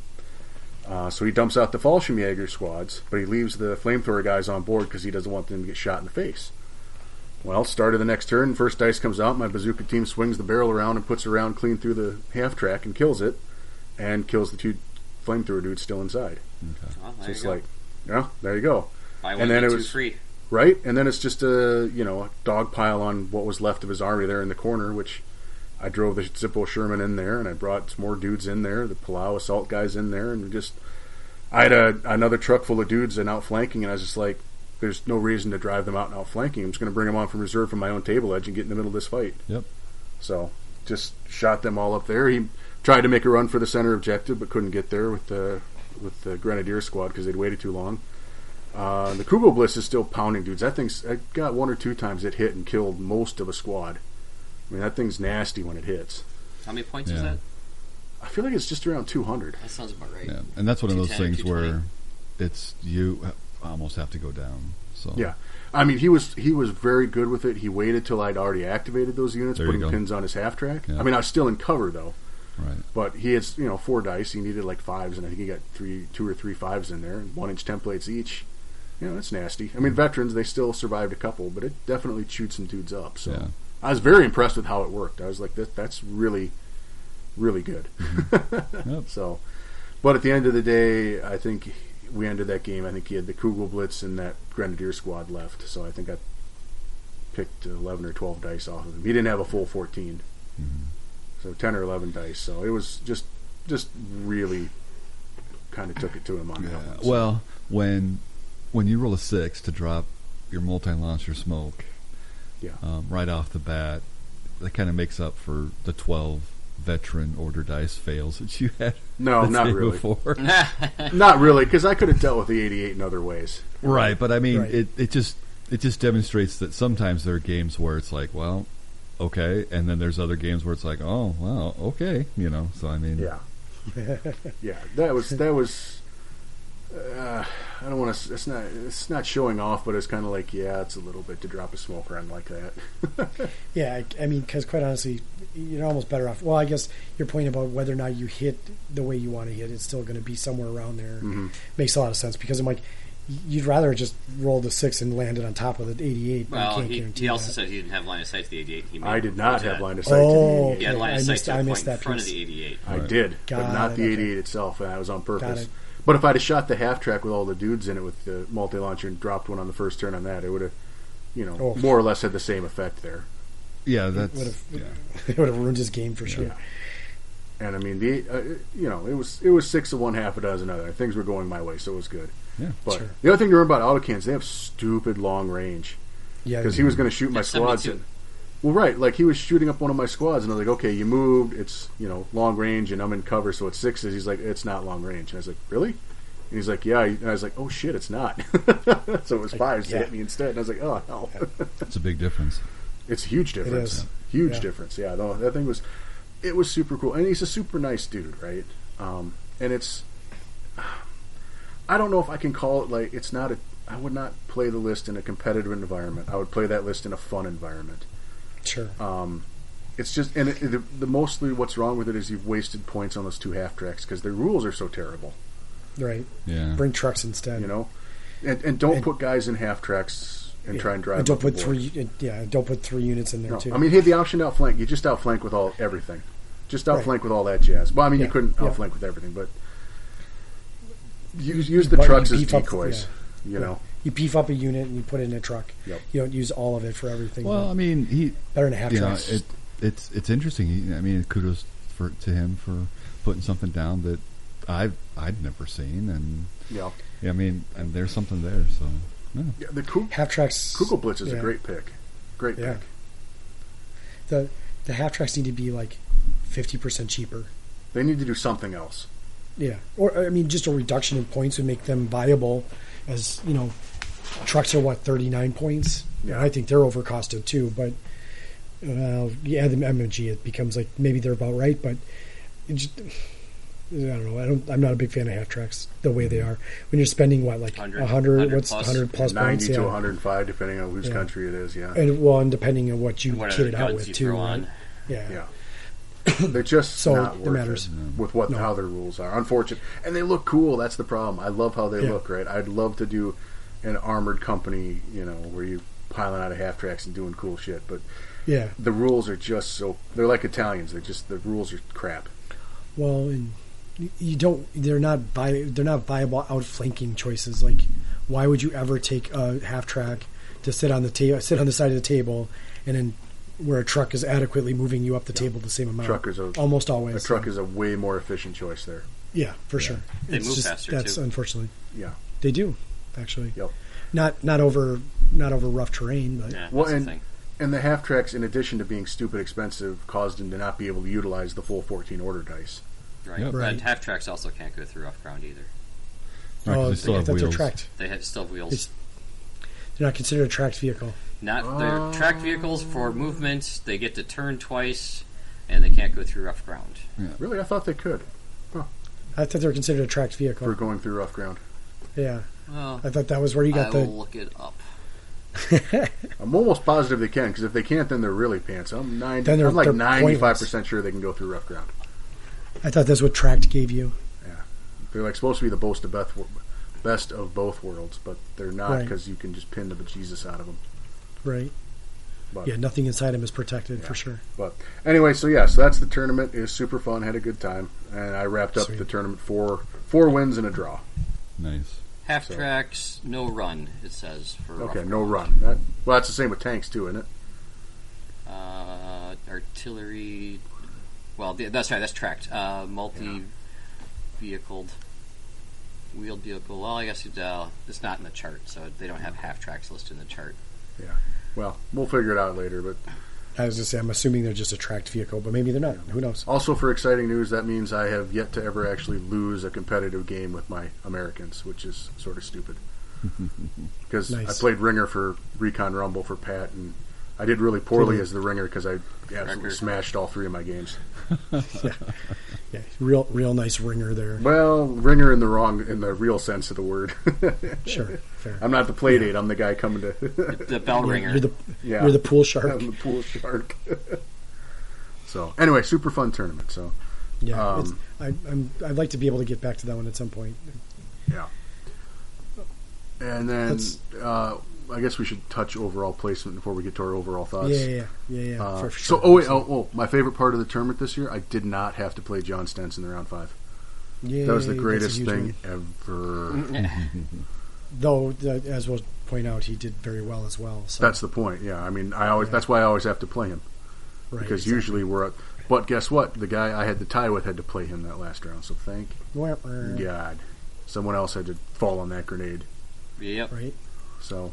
Ends out, John Stentz wins overall because John Stentz. Because he was 5-0 for the second Bug Eater in a row. Yeah, dude's super good. Good lord. Good. Yeah, he is. Super good. Best Allied General, because Stentz won overall, went to me. Yay. And I was second overall in the tournament. I got a sweet little challenge going out of it, so I was super happy. Very cool. Who did take third, Pat? Was it Andrew? It was Andrew, yeah, the guy since played at the end there. Third/best Axis. Yes, third and best Axis, because he had his Germans. Because I think Paul Stewart finished 4-0-1, because I believe he won his last game, and he finished technically fourth then as the second best Allied player. Mm-hmm. And he also won the Bug Eater because his paint score apparently through the roof. Apparently, so yeah, there was. So they did their initial paint judging, and it was really done in really the wrong spot. Usually, it's done during lunch on day one. This was during an extended lunch on day two. It was a 90-plus minute extended lunch. So the tournament organizers went through and they picked their favorite 5 or 7, and they brought this paint guru judging guy credentials. I'm sure they picked a really good guy, and they allowed him, of the 5 to 7 that they had selected, to go through and pick his favorite. Mm-hmm. And I was very floored when I saw that they took him over to my army to look at. I'm like, really? Huh? Yeah, they liked it. So that made me feel pretty good about my painting. Nice, congrats. Thanks. Yeah, that's great. I did not win that overall. It went to, as mentioned, to John Stewart, and then I finished first out of the awards, so 5th overall. But right up there. I mean, right up there, though. Yeah. Yep. Yeah, that's still incredibly. That's a good placement, regardless of whether or not you got hardware. Nice job, guys. Really nice. So I did get one of the Warlord Supporter Play 10 Serling vouchers. 10-pound Serling vouchers, which I used, and honestly, when it translates to American dollars, it took about $14 off the shipping. So, knocked the shipping down to $10, which that's a thing. What'd you get for a free box of stuff? For whatever reason, all 4 guys in front of me passed on the British 8th Army starter box. I was one of those guys that passed on that. It was just the British Army starter. It wasn't British the 8th Army. I have a thing. I just until they tone them down, I don't think I can ever play British. Because you are glutton for punishment. You should just play him. No, play him, Jeff. Come on, play him. Nope, I Jeff have standards. Does just fine with whatever. We'll see how the Italians go. I'm looking forward to losing a lot of games as Italians. There you go. That's the spirit. I don't know. I think that'll be a fun challenge for you. I think it'll be a very fun challenge. Yeah. And if I absolutely hate it, I've got plenty of other painted armies I can fall back into. Right? Yeah. Right. Some new plastic Italians apparently coming out too. So yeah, they are. It was nice that he did have some level of prize support for everyone that was there. Mm-hmm. That's cool. Yeah, that's cool. So even if it came down to a sprue of guys, but you still got something. So you still got something, which is cool. So cool. I was not an overall fan of the tables for terrain-wise. A lot of them that I ended up playing on were very dense and crowded. In fact, there was one board that literally looked like it belonged at the bottom of an aquarium, and you couldn't move this dense terrain out of the way to keep playing. Normally they'll have a little board that they'll put some woods on it so you know that this is the dense terrain, but when you're in there you can move the trees off of the way so they're out of the way and you're not knocking them over. No this such board luck. was just I don't know what it's trying to be, but I think he probably picked up at least. I found one guy when we played on the table from probably earlier on. I'm sure he picked up at least 3 models from that table, just gobbling guys up because people put them in the train and can't ever find them again. Yep. So my first game with Hayden on the jungle board, we both have fun pictures of our tanks basically on end because they're in the woods, but you can't set them in the woods because of how that's modeled. Okay. So they're sitting up on their tailpipes vertical and shit stuff. So we just laughed it off, but it is what it is. I mean, there was a lot that they weren't impossible because obviously we played games, but they made the games a little more difficult to play through and positioning stuff and things falling over. I had one. I think my third game was on this board that it was all covered in teddy bear fur. Looks cool, absolutely. Yeah. Good luck finding a good spot to roll dice, and models are falling over all over the place. So would you level this as more of nitpicking or more of an actual a concern to the level where it's it might be worth addressing moving into further years? I think from a gameplay standpoint, it's important to have tables that maybe you sacrifice a little of the looks cool for the can play on well. Okay. And I agree with Pat on that. Like, I loved how some of these tables looked. I did not love how some of these tables played. I think you have to be willing to make some concessions of realism and, like, diorama display board quality towards being actually able to play on the table. And, there's examples where people get it right. Like your Stalingrad board gets it right, because I played on that and it plays fine, even though it's got lots of stuff going on. But there's other tables that, like that train table, is really pretty to look at. It's too busy to play a game on effectively. I've played on it twice. It's really tough. Yeah, it's just too busy. Okay. Yeah. A beautiful table. It's just too busy for an actual game. There's got to be some concession to the game, or you can have those really gorgeous tables, but then like I don't want to play them on a tournament when there's a time constraint. I want to play on those like on an evening when we're all just kind of sitting around yakking and having a grand old time, and it looks pretty. Okay. Yeah, the amount of time you spent repositioning your models because they're falling over, you can't quite get them in the position there. Right. It's one thing that slows down play that doesn't need to slow down play, especially in a tournament. Precisely. And it doesn't need to be like those 40K tables where there's coffee cans and Mountain Dew bottles making up your train. I mean, don't go that far. But, right. There's definitely a talent and an art form to finding the good cross-section between playability and looks. Okay. And you need to be when you're building a table, be mindful of what you're going for, because if you want it to be one that can be played in a tournament or played on a lot, you need to leave it slightly more abstracted than a one-to-one representation of something. Yep. So, but I also have learned, I swear to God, we're going to bring an anti-fatigue mat to stand on to this thing next time, and I'm bringing like a huge-ass extension cord and a box fan, because like I was dying on Sunday of heat. Were you guys in like one of the smaller gym. In the gym? Okay. We were in the gym, but it's like pretty wide open, no mask wearing, but we were that pretty part was isolated great. to our. And also, it didn't have. So this is. I really don't like this part, but I'm going to bring it up anyway. So the tables that were there were 6x4. Mm-hmm. If you wanted to set your army down, you were on that 6x4, or it was on the ground. Or you could use the boxes the train was in underneath the table if you were lucky. Yep. Or like a third of the tables could steal an extra chair from somewhere. But I don't even like doing that, because your board never fits quite right on a folding chair, and you're always worried you're going to bump it and everything's going to go kaput. Right. So I'm getting to be old. I like the luxury of having extra table space where I can set my shit down. And that's nitpicking, and I'm a grumpy old man, and I don't want to set my models on the floor, but I'm a grumpy old man, and I don't want to set my models on the floor. Well, because then you got to bend down to pick them up to put them on the board, and then bend down to take them off the board to put them back in. It's like, my back doesn't need that this day. Now, Paul Stewart has a great system. He's got that like roaming tray cart thing. Yeah. And he just kind of putters around with that, like drink cart basically with his stuff on it. And I'm like, you know what? I thought that was dumb the first time I saw it, and I'm like, that's actually genius. It's actually genius. Just bring a beverage cart around with Basically, you. yeah. Yeah, it's like one of those airline carts. Yeah. Well, yeah, but it's not as sturdy. Right.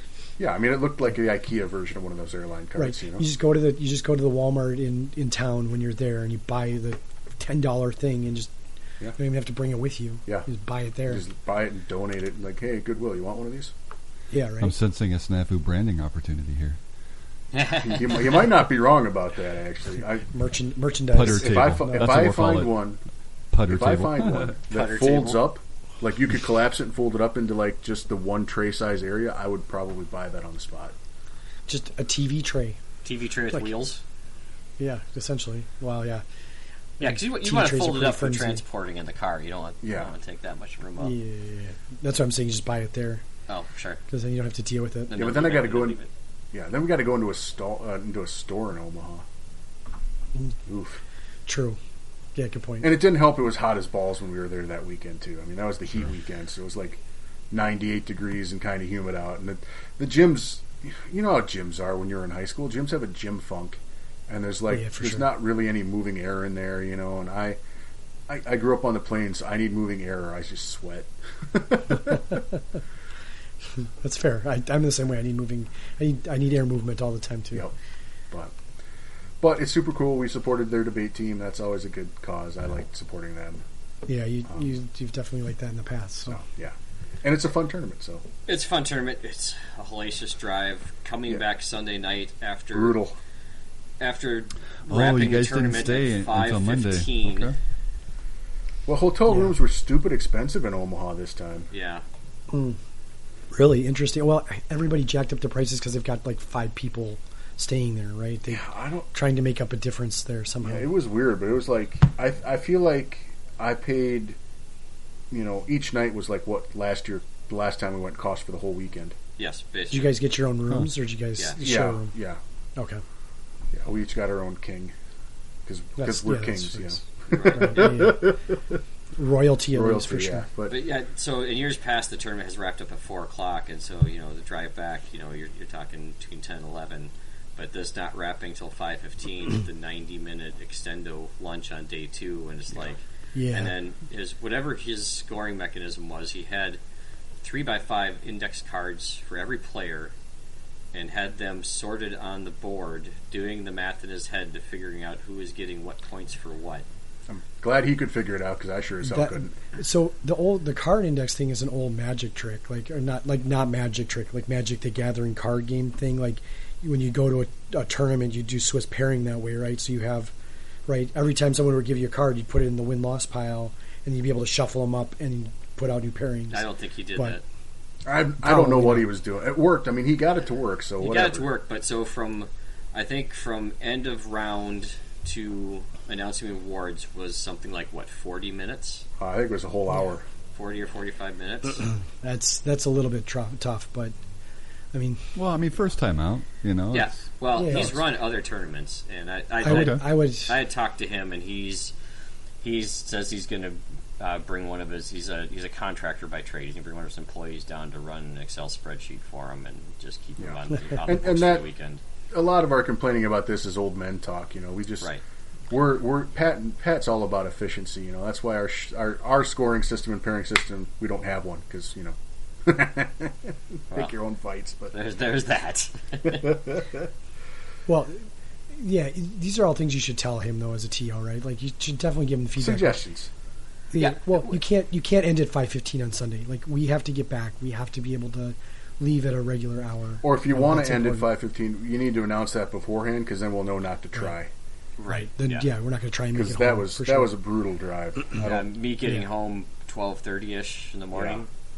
That's brutal. It's doable, but that's just might as well take Monday off anyway. I did. I would plan to, but yeah. Oh, sure, okay. But you're just like going to recoup at home day. Yeah. That makes sense. So that drive home at night was. We got that pretty sunset through Iowa, though. That was, yeah. The rest of it kind of that was freaking gorgeous. All the it was the windmills. It looked very. If I wasn't driving, I would have taken a beautiful picture. But I was driving, so yeah. Yeah, if we'd gotten more of you guys come down, it would have been worth hanging out another night playing games in the hotel room and whatnot. But right. Just the two of us. We'd exhausted all the strategy behind Dune Imperium at that point. So right. Yeah, sorry, I had travel right up or just after that. So I can't. It was too close. Yeah. So that's all right. But try to put it in the books for next year. Like reserve that stuff early, so maybe we can all go again. No, that was. I'm not apologizing for this year, but we'll see what happens next year. We'll see what kind of leeway. Yeah, that's legit. Yeah. I mean, dude, I wasn't sure I was going to go to this right away either. So yeah, I'm glad I did. But yeah. I would have loved to have been able to go. It's just the feasibility of that at this point is pretty hard. It was great. It'll get easier with time again. Mm-hmm. Right.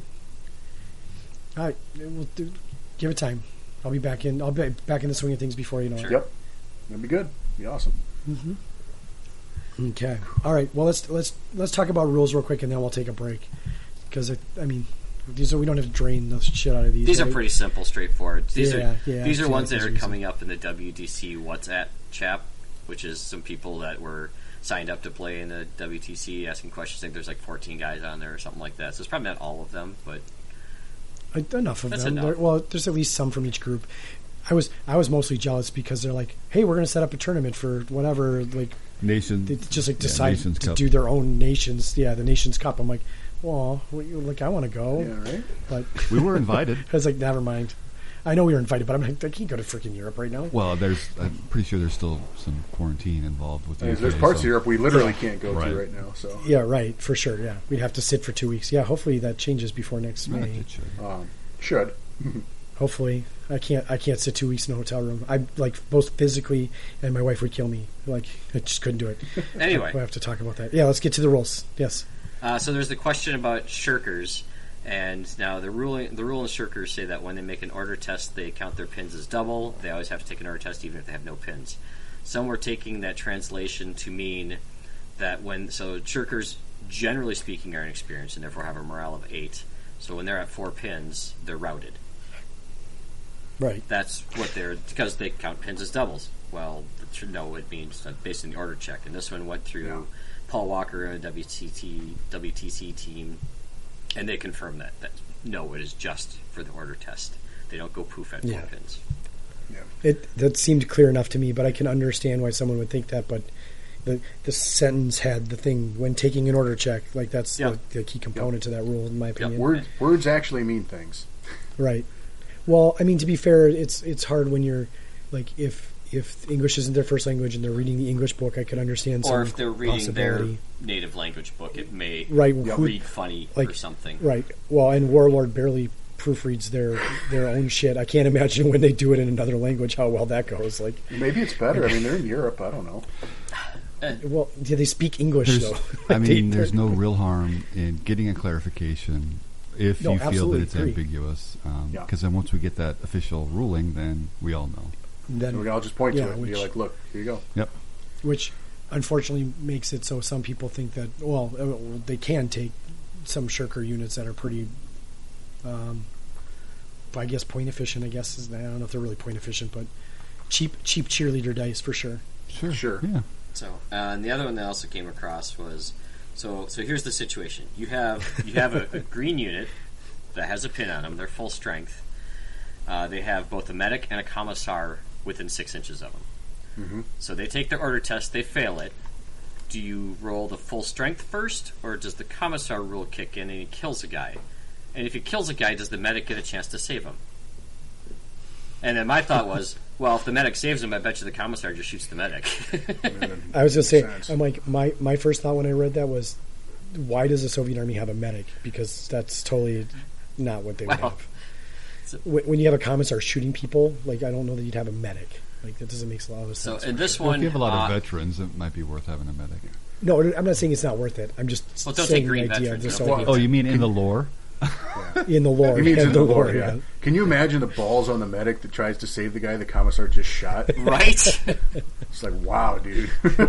Yeah, that seems like it's not going to be a great thing. So we haven't gotten an official answer back on that, but my first instinct is I would choose to do the full strength roll first, but then you can't do a commissar roll after that because you can never re-roll a re-roll. Correct. Yep. Sure. So I'm of the opinion the player who controls them could choose whether to do the full strength reroll or the commissar. You get one or the other. I'm with Jeff. I agree with that. Yep, and that was my consensus as well. But Paul Walker will get back to me. So normally his 48-hour turnaround in summer turns to 2 weeks because I don't know, things move slower. He's on Aloha time. Yeah, right. No, he's back. He's back in his home country. No, that doesn't mean he can't still be on Aloha. That's true. Yeah, I think that's a very good point. I think Aloha follows Paul. So that could be. And I would say the medic still applies to the commissar because that's just the way the rule reads. Right. Despite the crossways look the commissar gives the medic. Right. In the way the rules are written, it seems like the medic should take care of that wound, even if it doesn't make sense. But I guess my brain always thinks the medic should only be able to fix enemy casualties, but I don't think the rule says that. So I don't think it's specific. I don't think it says it either. So I think it's just casualties. If a model's removed, you can roll and it comes back on a 6, right? Unless it says the medic against wounded, because the commissar doesn't wound anybody. The commissar kills people. You remove the model, I think. Yeah. Because if it's remove a model, the medic doesn't get to say it. But now we're getting. Now we're getting into. He's not shooting Magic the Gathering rules. It's pretty nuanced. So. Again, I don't have the words right in front of me, and words are important. But so regardless, when I get the official word, well, that's again also generated through the WTCs. So going through those particular hoops, and when we know, you'll know. So cool. You got our thoughts on it, right? Yep. Okay. Well, let's take a short break and come back, and we can tackle Battle of the Bulge as well as a couple of little thingies here and Try there. and keep it under 2 hours. Too late. That ain't happening. Keep. I mean, I don't think that's going to happen. But we'll be right back. Sounds good. Hope you enjoy the music. I don't know what it is. Pat, do you know what it is yet? I haven't even begun to look, and Okay. my music queue is empty, so I have to go look for some. Uh-oh. We better go start finding some. Might be right repeat. Not. Oh no. More Waltzing Matilda? Jesus. Sorry. No, I could be. It's a great song. We could probably start recycling stuff and people wouldn't notice. Well, if we're doing Battle of the Bulge, is the Panzer lead an open property now? They could put in there. I think it probably is. Which one? I'm guessing you guys probably haven't seen the Battle of the Bulge movie. Never mind. That joke's not going to land unless you've seen the Battle of the Bulge movie. Some people probably just got it then. Well, lots of some- people probably some- did, but if you guys haven't, that joke ain't going to land. So. Well, which Battle of the Bulge movie is this? The one that's titled Battle of the Bulge. It's not the porn one. Oh, I mean, we could use that if you wanted to. I mean, I have no objection to sleazy saxophone. Sleazy. Oh Jesus! All right. 1965. Okay. I'll have to. I don't know if that cuts it, Jeff. I think that's too new. That might be too new. Yeah. Well, the song in it isn't new, but it's sorry, it's a little controversial because it's a German war song, and Germany doesn't like us singing German war songs. We can play up Yeah, to 10 seconds in the context of a review. Oh, I'm not worried about the copyright strike. I'm worried about the Twitter strike. Oh, okay. Yeah. We don't. Yeah. We don't want to be. There shouldn't be a reason to, sympathizers. but I mean, it's Twitter, so Right. We don't want that kind of Someone attention. will always find a reason. No, we don't. No. Right. All right. We'll be right back. It won't be that song. It'll be something different. We'll be right back. Be right back. I go to the bathroom.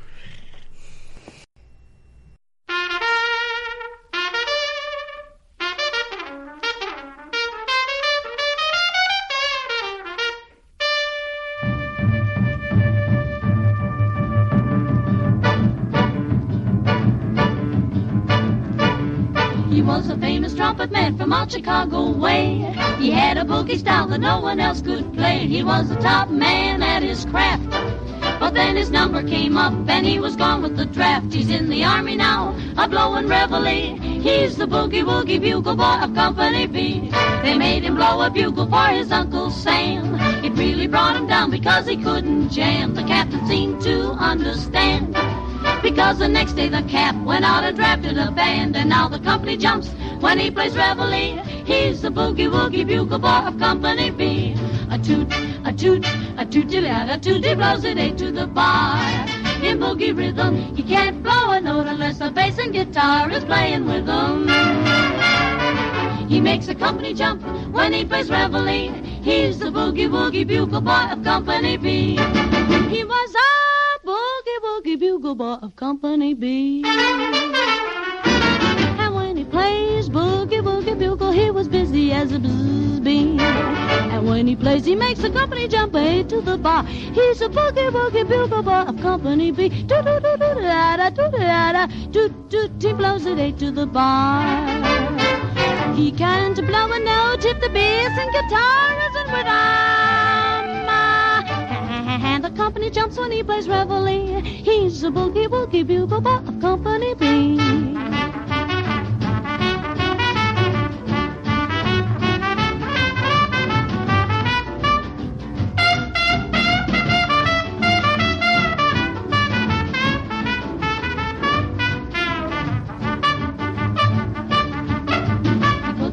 Sleep with Boogie every night and wakes them up the same way in the early bright. They clap their hands and stamp their feet because they know how he plays. When someone gives him a beat, he really breaks it up when he plays reveille. He's the boogie-woogie bugle boy of Company B.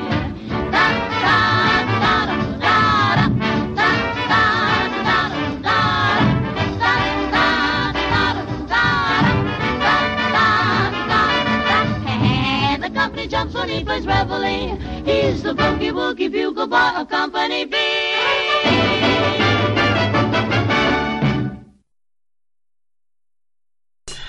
Anyway, all right.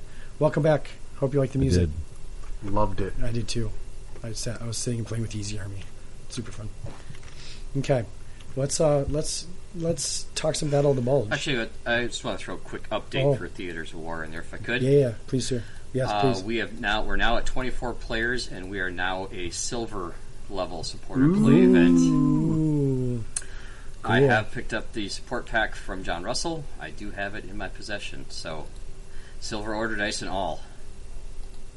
Swanky. So sweet. That is really cool. Yep. All right. So there are 3 packets of 4 order dice, and price support I have right now, it looks very much like everybody should walk away with something. Nice. I like the sound of that. Badass. Challenge coins are in there too, Jeff. Ooh, are they 2020 challenge coins or the 2021? They're the first season Blitzkrieg 2020. So okay. Yeah, we just have to accept that. If you're signed up, bring your toughest list because I need all the help I can get. So speaking of that, half of the players, this is their first tournament ever. Well, okay, they got to get a trial by fire at some point. So I'm throwing one of the starter armies in there for whichever one of those rookie, quote unquote, rookie players wins. Wins the best out of the 12. Do I count? No, you've been to too many tournaments. I did count Rocky because the only tournament he was in, he was the ringer, and he didn't even play his army. He played the one I gave him. He was the right kind of ringer. yeah. Baloney, the right kind of ringer is one that crushes your hopes and dreams. Come on. So I want to throw that out there. And I mentioned at the beginning of this podcast, if you remember back then, scenarios will be sent out shortly to all the players so you can get your practice in. Nice. And hey, by the time you listen to this, you can also sign up for Operation Snafu. Yep, right. Those tickets go on sale July 3rd, which for us is about a half hour. I don't know how quickly it would be in July 3rd, but yeah, Recon Rumble's there. Badges are $40 for all 3 days, or $20 for single days. And by badge, that gains you entry into Renegade. Yep, into Renegade, and allows you to sign up for the other tournaments. And Snafu, I believe, is at 25, Recon Rumble's at 15, and Rick is running a special event that if you sign up for both Recon Rumble and Operation Snafu, you can play for free. Otherwise, it'll cost you $5. Yeah, it'll be fun. It'll be a good time. It's meant to be a good time. Saturday night fun. So there'll be Goldschlager and some Jägermeister. Jaeger. Yep, Jägermeister and more details to follow on that, right? Rumpelmans. Yes, I'll start. I'm tying shit together right now. Start making stuff for it. It's going to be. I keep reiterating. It's a fun event. It's not meant to be. It's not widely competitive. Don't get excited. It's not a silver level event. No, it's not a silver level event. It's a what do we want to call it? No, come on, it's not that bad. Tin? It's going to be like, sure. Just thinking of some kind of obscure, like weird material that is fun, but not necessarily amethyst. Pyrite. It's pyrite. That's okay, what it is. Pyrite, lovely event. Fool's gold. It's a fool's gold event. Right. That's actually perfect for this event. It's going to be fun. It's based on I'm using some stuff that I've done before. We used to run an event at when we played Infinity for that one little fart of a time there. Yep. Right. But we ran an after hours thing for the overall tournament thing that we were at. That was called Tag Deathmatch. That was a great time for everyone. Everyone had a blast, and I'm going to build it kind of around that theme, right? So kind of where everyone has base stat lines, and then you can capture upgrades and stuff throughout. Right, exactly. Yeah, exactly. Cool. And then if you die, you just come back somewhere randomly. So like whatever, a tank deathmatch. It's essentially a tank deathmatch, but I'm going to make it a little bit more interesting than that. But it's essentially, everyone's going to have the same things. Nobody's going to be super better than anyone else until you start gathering shit. And then all it takes is one person to shoot you in the side, and then you're done. And then you respawn, and just everything just kind of keeps going. Yeah. And then you just keep going until we figure out how we end this thing. Usually that was the hard thing, is like nobody wants to stop. So you're just like, all right, keep going. First person to 10 deaths wins. Something like that. We'll see. Anyway, it'll be fun. Awesome. It'll be a blast. Yeah. It'll be exciting. I'm excited. Yeah. All right. So let's now. Can we talk about the bulge? Are we done gilding the lily? Yes, for sure. As I'm talking about a bulge. I know. I put that one intentionally. Yeah. Okay. So this was the very first second edition book, and if you do happen to recall back in episode 3, Rick had mentioned a small snidbit about the fact that the guy writing what the hell this is a was not aware. snidbit? I don't know. Snippet or tidbit, one of the Or a two. blend there. I like him. I like ramming them together. It's A snidbit. I Okay, got what there you we go. meant. I smelled what you stepped in. Thank It's you. fine. Rick had mentioned that the author of this book was not aware a second edition is on the verge of being released. When he wrote he the wrote book, the he book, did he not know didn't that. know. Whoops. So I don't know if that was Shocked. a Reddit thing that you saw, but you had mentioned it all the way back in episode 3. Yeah, I don't know where I heard it then either, but I'm sure I like normally don't just make shit up like that. Right. But So, sometimes I do. Yeah. but so yeah, and Oh, fun. I think all of us would agree that the layouts of the book have vastly improved since this one. Yes. There are 12 That's- scenarios in the Battle of Bulge book if you look for them and can find them. Yeah, it's a mixed bag. Scattered throughout the book. Your quest is to find your Randomly 12 scattered. scenarios. Right. Exactly. And any new units that might be in the book. Right. Yeah, it's, I forgot about that. It's been so long since I've looked at this book, but I forgot about like how shit is just randomly spread out in the book. It's very Okay. stream of conscience. Yes, and they didn't. Nobody edited to be like, hey, we should put all the new units together, and hey, we should put all the scenarios together. Like, yeah, that's disappointing, but I mean, whatever. It's still fun, I'm sure. I mean, it's still a good book. There's some There's good still stuff. tons of good stuff in here. There is definitely a ton of good stuff in here. Is this the Bazooka Jeep? Yeah, the Twin in Bazooka here, Jeep too? is in here, yep. Yeah. I think our first iteration of the chaplain's in here, and our first iteration of the intelligence officer is in here. Yes. Yep. And it's Yeah, been both cool crappy things. pasta in several books since then. Mm-hmm. Most notably, all of the D-Day 3 books. Yeah. I think they got in Battle of France, too, actually. I believe they did as well, yeah. So they're around, so you're familiar with them. So we won't have to cover them again. Cool. If we do, we'll go over 4 hours, and that 4-hour mark we'll have to do a part 1 and a part 2 again. Yeah, right. I think this is the official late war Free French R2 is this book. You may be correct. Yes. Yeah. Yep. Yes. All right. Yep. Let's dive into this bitch. Yeah, let's get it. Ace Let's go. first. So we're gonna talk units first. It looks like. So there was cool.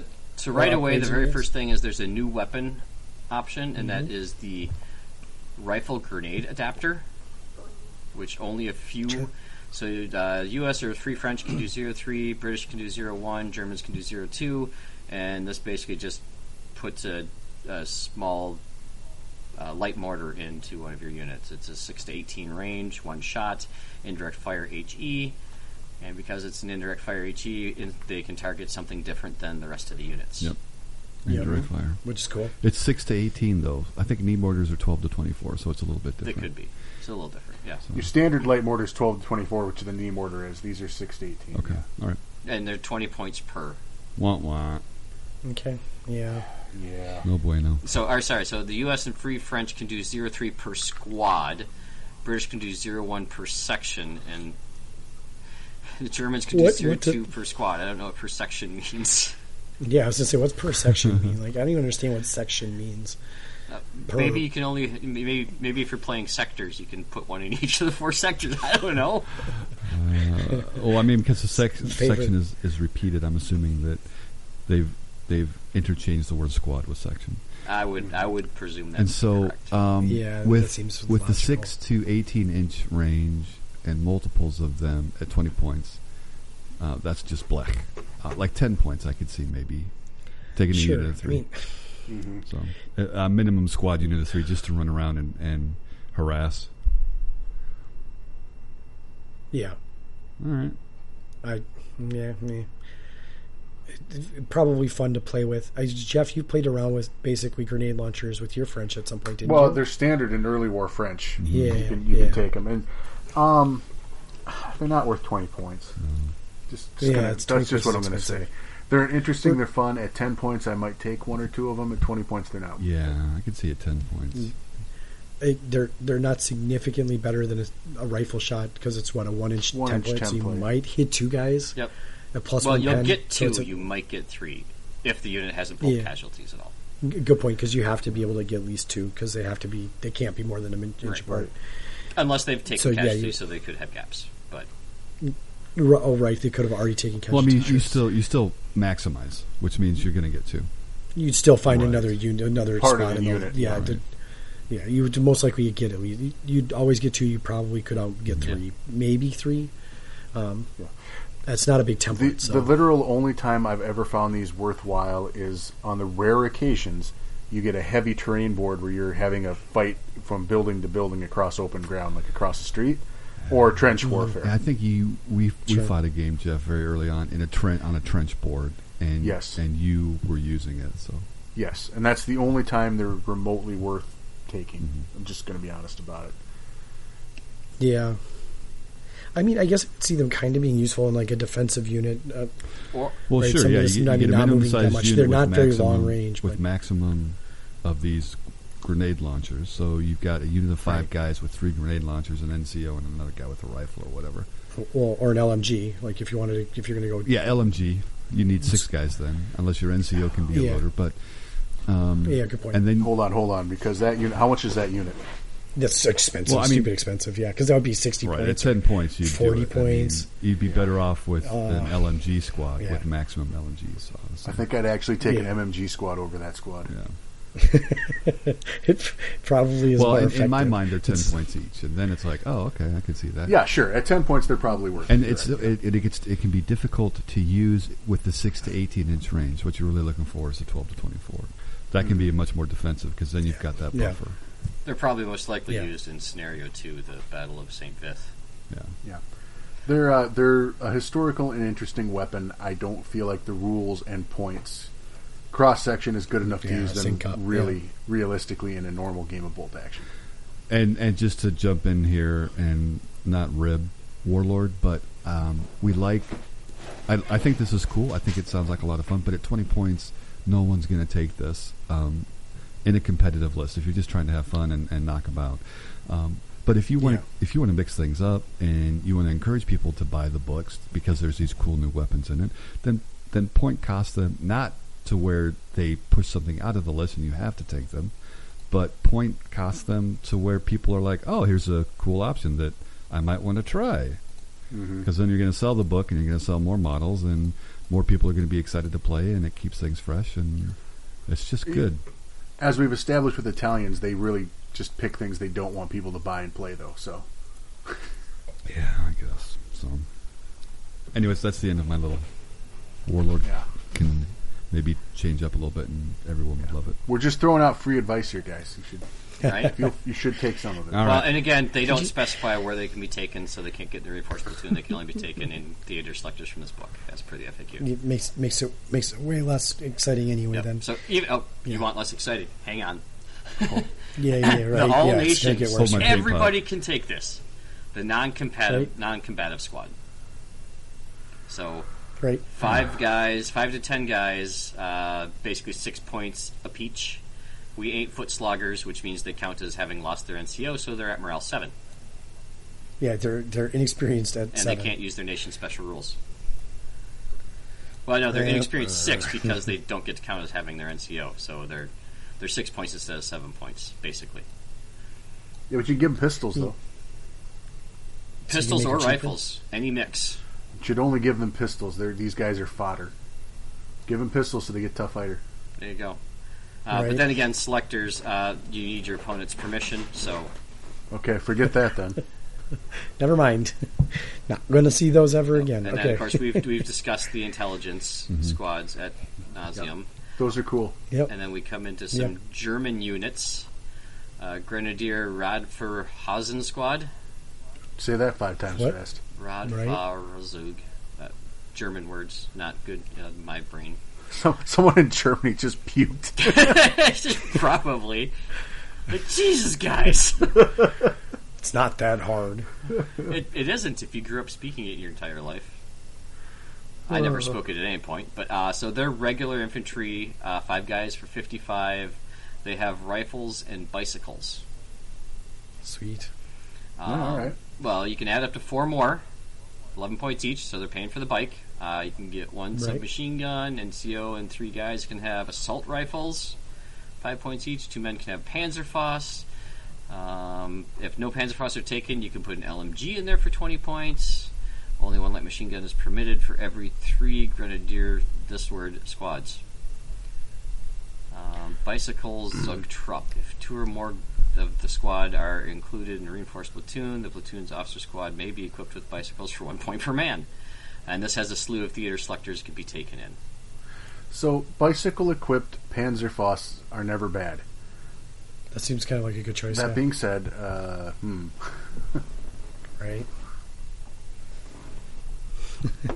So they're not in the reinforced platoon, but there are several theaters that you can, both from this book and from the Book of Germany as well. So, okay.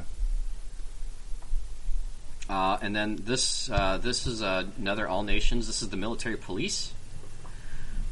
Military police for selectors may be accompany armies in all theaters on all fronts. If American or German armies include inexperienced or regular infantry as an option, one of these squads or sectors can be replaced with a military police unit from the corresponding national entry. So they are technically allowed in a reinforced platoon because those allow inexperienced or regular infantry. Mm-hmm. What do they do, you ask? Well, they put that rule a couple more pages down. And they have them split up. They have a U.S. variant. They've got a German field Grenadier. Probably Feldgendarm. That's probably I'm looking close. for it. Where's the word? Page 40. I'm trying to find this word. Felgen.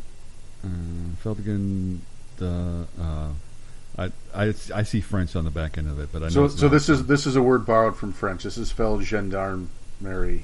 Okay. This is taken from the French, and it's Jesus Christ. It's police. Police, yeah, basically. And field police, yeah. So they are inexperienced NCO and 3 guys. You can add up to 6 more at 8 points per man. They can be given pistols. Squad sizes are not increased beyond the initial 4 men. It can be equipped with motorcycles. They direct traffic, so you get a +1 when bringing vehicles on the table. And then they also have a get back in the fight. If they fail a rally order, they can immediately roll a second one if they're within 6 inches of the military police. A rally order. Yeah, that was a lot more useful in first edition. Right? Yep. Someone should have told the author. You think? Good God. Oh, well. And they've also got a Field Jager Corps squads. That must be the German equivalent. And all same rules and same points. So, sorry, I'm just going to call attention to this for anyone that has the book. This is on page 43. Page 42, there's this nice Osprey drawing of 3 German Feldgendarm, whatever, police guys. One of them's got an FG-42, though, the Fallschirmjäger rifle, and I call bullshit on that. There aren't enough of those that any traffic cop's going to have one. Just for the record. Someone just really wanted to draw that rifle. could have been. Moving on for all nations, again, there's the chaplain again. We know about him. He's cool. Absolutely. And let's see, and then we bring in United States U.S. Paratrooper Squad Late War. This is the one they just gave him stubborn, right? Yeah, and they can be fielded in any selector that allows U.S. paratroopers from Operation Market Garden. And they also are generic reinforced platoon. So, I think this is very similar to the little tag piece of paper you got in the second edition starter box for U.S. paratroopers. is that the Band of Brothers one? Yeah. Mm-hmm. Probably. Although I don't think those came with stubborn to start with. But that's been fixed. Yep. So these ones do 6 guys, add up to 6 more with rifles. NCO 4 men can have submachine guns. Only one guy can have a bar. But you can get 2 LMGs. Yeah, airborne of the U.S. infantry that made the most use of LMGs, if I remember correctly. The standard army had BARs. But these guys like to carry light machine guns, so... That's cool. I think this is the only squad I can think of in the American list that has 2 LMGs in it.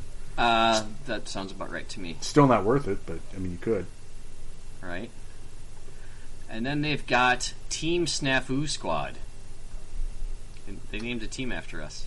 Yeah, that's what it is. This unit is available for Bastogne scenarios only. But they are regular 60 points for 6 guys, add up to 6 more with rifles, 10 points each. NCO can have a submachine gun, 1 guy can have a bar.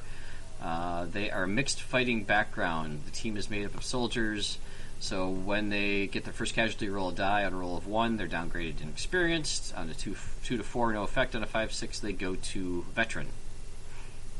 So it's like a good green. Right? Yeah. Without the pins. Essentially. Well, they're limited to Bastogne, so Yeah, it's too bad. Again, it could be cool. It could be fun to model, right? They can be super fun to model. It's Right, because they're just a bunch of different random American soldiers.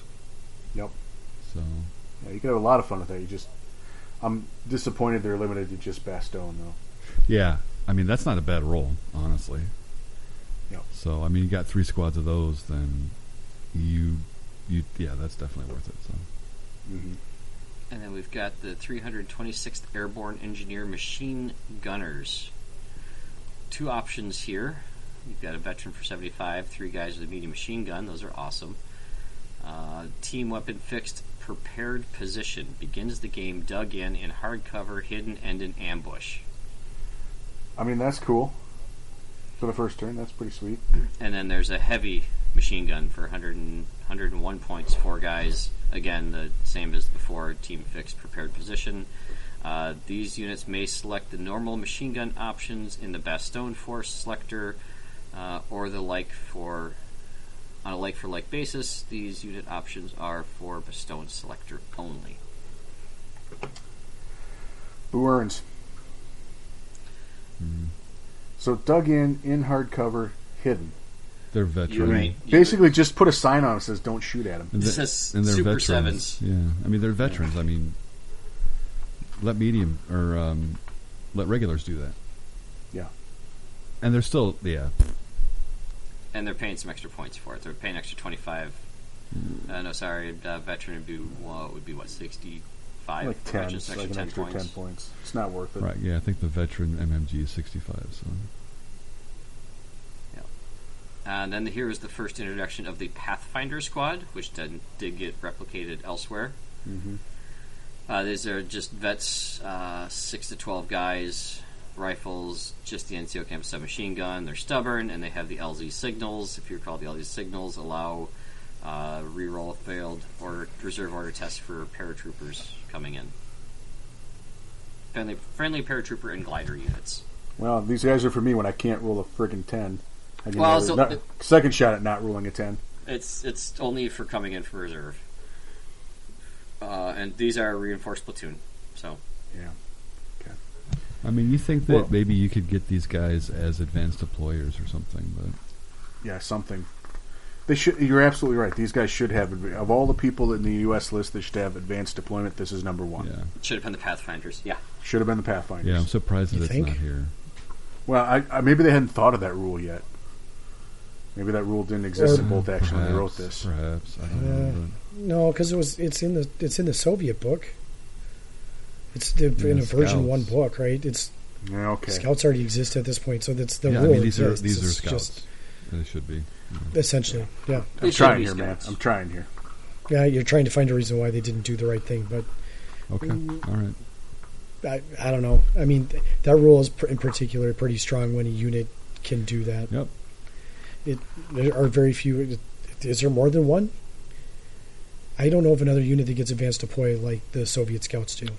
There's a couple Chinese units. There's a couple. Yeah, you're right. Actually, but they have loose Sparrow tactics now. So right. yeah, they're essentially just. We'd have to dig into it, but outside of the typical spotters and snipers and stuff like that.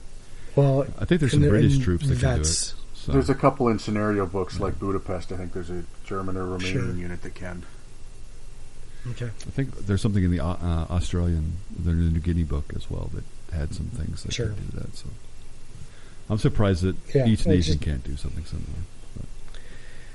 It would make a very, very different game for sure. If everyone had advanced deployers like that, it'd be you definitely would see more spotters and stuff trying to increase your deployments, your advanced makes deployment another strategic game. So. Yeah, for sure. Mm-hmm. And then they add a troop carrier that applies to only some Bastogne special rules that are in effect. It allows you put these in for free. It allows you to negate the special rules in those scenarios. So strictly scenario entry there that honestly isn't all that excited. The theater selectors in here aren't... Well, we'll let you find something in the book. We don't need to go through all those. So then we run into a batch of new German units that I won't be able to pronounce. Jeff, do you want to try pronouncing them on 66? Oh, Jesus, no. Ehrenheit Stalalu? And I guess that's Einheit. Shit, I don't know. Sorry. I'm glad I don't have the words in front of me. Stalau. I try and butcher it. Sure. Einheit Stalau. I'll buy that. These are a generic reinforced platoon selector. It is a lieutenant regular or an Uber lieutenant, also at regular. Interesting. So as depicted, they can be accompanied by up to 3. The entire squad being given anti-tank grenades. That doesn't always happen in command squads. Mm-hmm. So he's a lead squad. I think he's replacing the lieutenant. They're U.S. equipped. Now, this is getting into an interesting part of it. So, the U.S. equipped, and basically these are the guys that you can't tell that they're Germans until you get close to them. Sure. They're essentially Brandenburgers.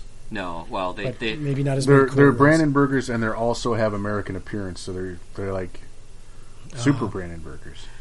Yeah, yep. So ultra Brandenburgers. You have to move the 12 inches of a lead squad. It's close enough to notice that the potential errors in the uniform. Inexperienced get a -1. Veterans get a +1. On a 4+, you can identify them and target them. You can't target them until then.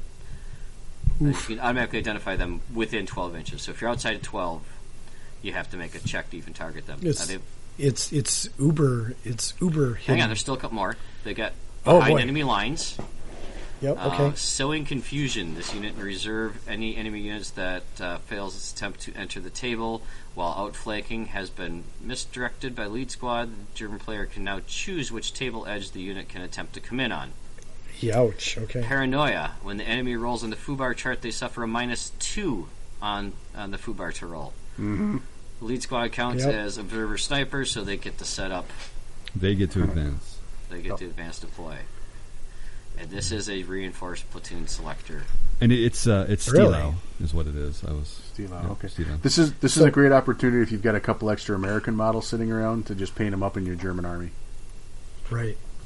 How big can they be? It's a lieutenant squad, so up to 4. 3 dudes. Total of 4. You can take up to 4. Total of 4. Just a little bit bigger than your standard squad. And it does say weapons, pistol, rifle, or submachine gun as depicted on the model. So So you can take them all with SMGs. I mean, 4 veterans with SMGs, advanced deploying. That's fun. It's not bad. And messing with deployment. And being basically Brandenburgers. That's not bad. And they've got all the Brandenburger rules plus some extra stuff. I like that.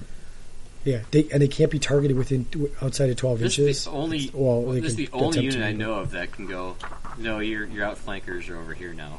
It's like, what? Oh. Yeah. That'd be hilarious if you're playing Finns and they're trying to come in on your behind table edge, and you're just like, no, you're coming in on your own table edge. Right. How did they get that rule? What did they have to? What has to happen? So confusion. They have to fail an attempt to come in. Right. So then you just be like, where were they coming in? I mean, is that what happens then? Oh, it doesn't matter. You tell them where they're coming in now. Oh, you're like, they're coming in from over there now. Yep. Okay. You get to pick now. Sure, that makes sense. I guess it doesn't matter what they were doing. Yeah, but they have to fail their attempt to come on first. So which does happen at a -1 as well. Nope, it doesn't have that. I thought it did. No, they have behind enemy lines, so they ignore -1 for coming in. Oh, I thought that was the same rule that gave the other opponent. It doesn't have that Brandenburger one. Well, I thought that was behind. So you want to take these guys and Brandenburgers? Okay. So you take them both. Yeah, oh my god! Brandenburgers also put a -1 or a -2 on the FUBAR roll too. Yep. Oh, doesn't stack if though. You got 2 of them, probably doesn't. It doesn't stack. I was gonna say, imagine it doesn't stack. That'd be amazing though.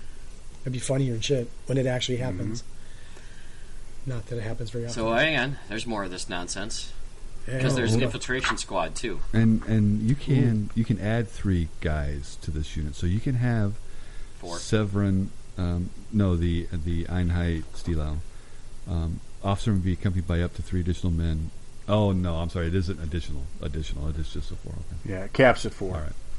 Yeah. Still good, but caps at 4. Yep. The infiltration squad apparently didn't need a German name. 4 guys at 60 points. You can add 2 more at 15 points each. NCO submachine gun for 3. One man can have a German man can have a bar, 5 points. Sure. And the entire squad given. They've again got the U.S. equipment, so that same rule. They still got the same behind the lines. They've got the sowing confusion. They've got the paranoia, and they've got the infiltration that they can count up. They set up as observers and snipers. These are just regulars. Yeah.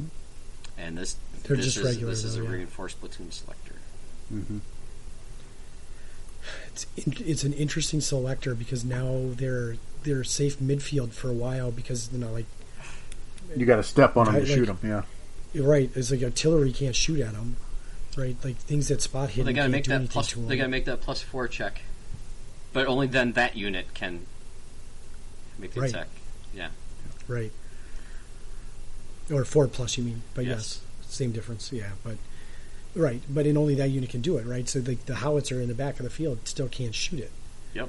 So you're definitely protecting your assets in the middle of the field. Although I wish they were veteran. It would be cooler if they were hang veteran. on. Hang on. Okay, all right. Wait, there's more. The ShamWow why do you guy. mention that? The Panzer Brigade 150. 4 guys, regular at 65 or 85 for veteran. You can add up to 5 more for 13 or 17 points, regular and veteran respectively. Into a submachine gun, 1 bar, and then tank grenades if you're so inclined. They've also got the U.S. equipment. They've got the behind enemy lines, and they've got the paranoia, but these guys do not forward deploy. And they are generic reinforced platoon selectors. So there's your veterans. You just can't forward deploy your veterans. Did you say they were American Army? Yep. So the U.S. equipment for special role. Mm-hmm. Damn, it's still pretty good. The just not being able to get your shit targeted is pretty significant. Pretty awesome. Well, hang on. Yeah. Well, wait, there's more. Well, the trick here that U.S. equipment rule at the end, once any unit is identified, the entire force is now identified. And that's a big difference. And so it's that's not nearly. So as good I mean, then. you might want like one unit or maybe 2, and then if you're not firing with them, if you're just harassing, then right. Like, why does that American Army have a Nebel rifle? Right. That doesn't make sense. So yeah, okay. I mean, it's still really good. I would still put my midfield infiltrator type stuff with that rule out there because that's still pretty powerful for at least the first turn or two, being able to protect your stuff. Well, you play your cards right with this army. It'd be hilarious in a double envelopment. You just walk your guys off the board and they never attack you. Yes. Oh man. So, I mean, they get within 12 inches of you, then they get to roll. But they got to get close to you to do it. Yeah. Yeah. Yep. Or have dogs. I don't think so. The way that Pat writes Pat just showed me the rule. I don't agree with you, Dale. Like, why does the whole army get revealed? It doesn't say anything underneath the rule. Panzer Brigade rule. It specifically says once any Panzer Brigade unit is identified, the entire force is now recognized as German, with the exception of the Einheit Stielau units, which must still be separately identified. That's back at the start of the Panzer Brigade 150 rules. All right, that makes sense then. But still cool. Yeah. Okay. All right. And there's still more of this hidden shenanigans. The Panzer Airset M10. It's a Panther dressed up like an M10. Yep. So 275 in experience, 345 regular UG. Turret-mounted super heavy anti-tank with coaxial MMG. Yeah, no Panther. other weapons. Yeah. Yep.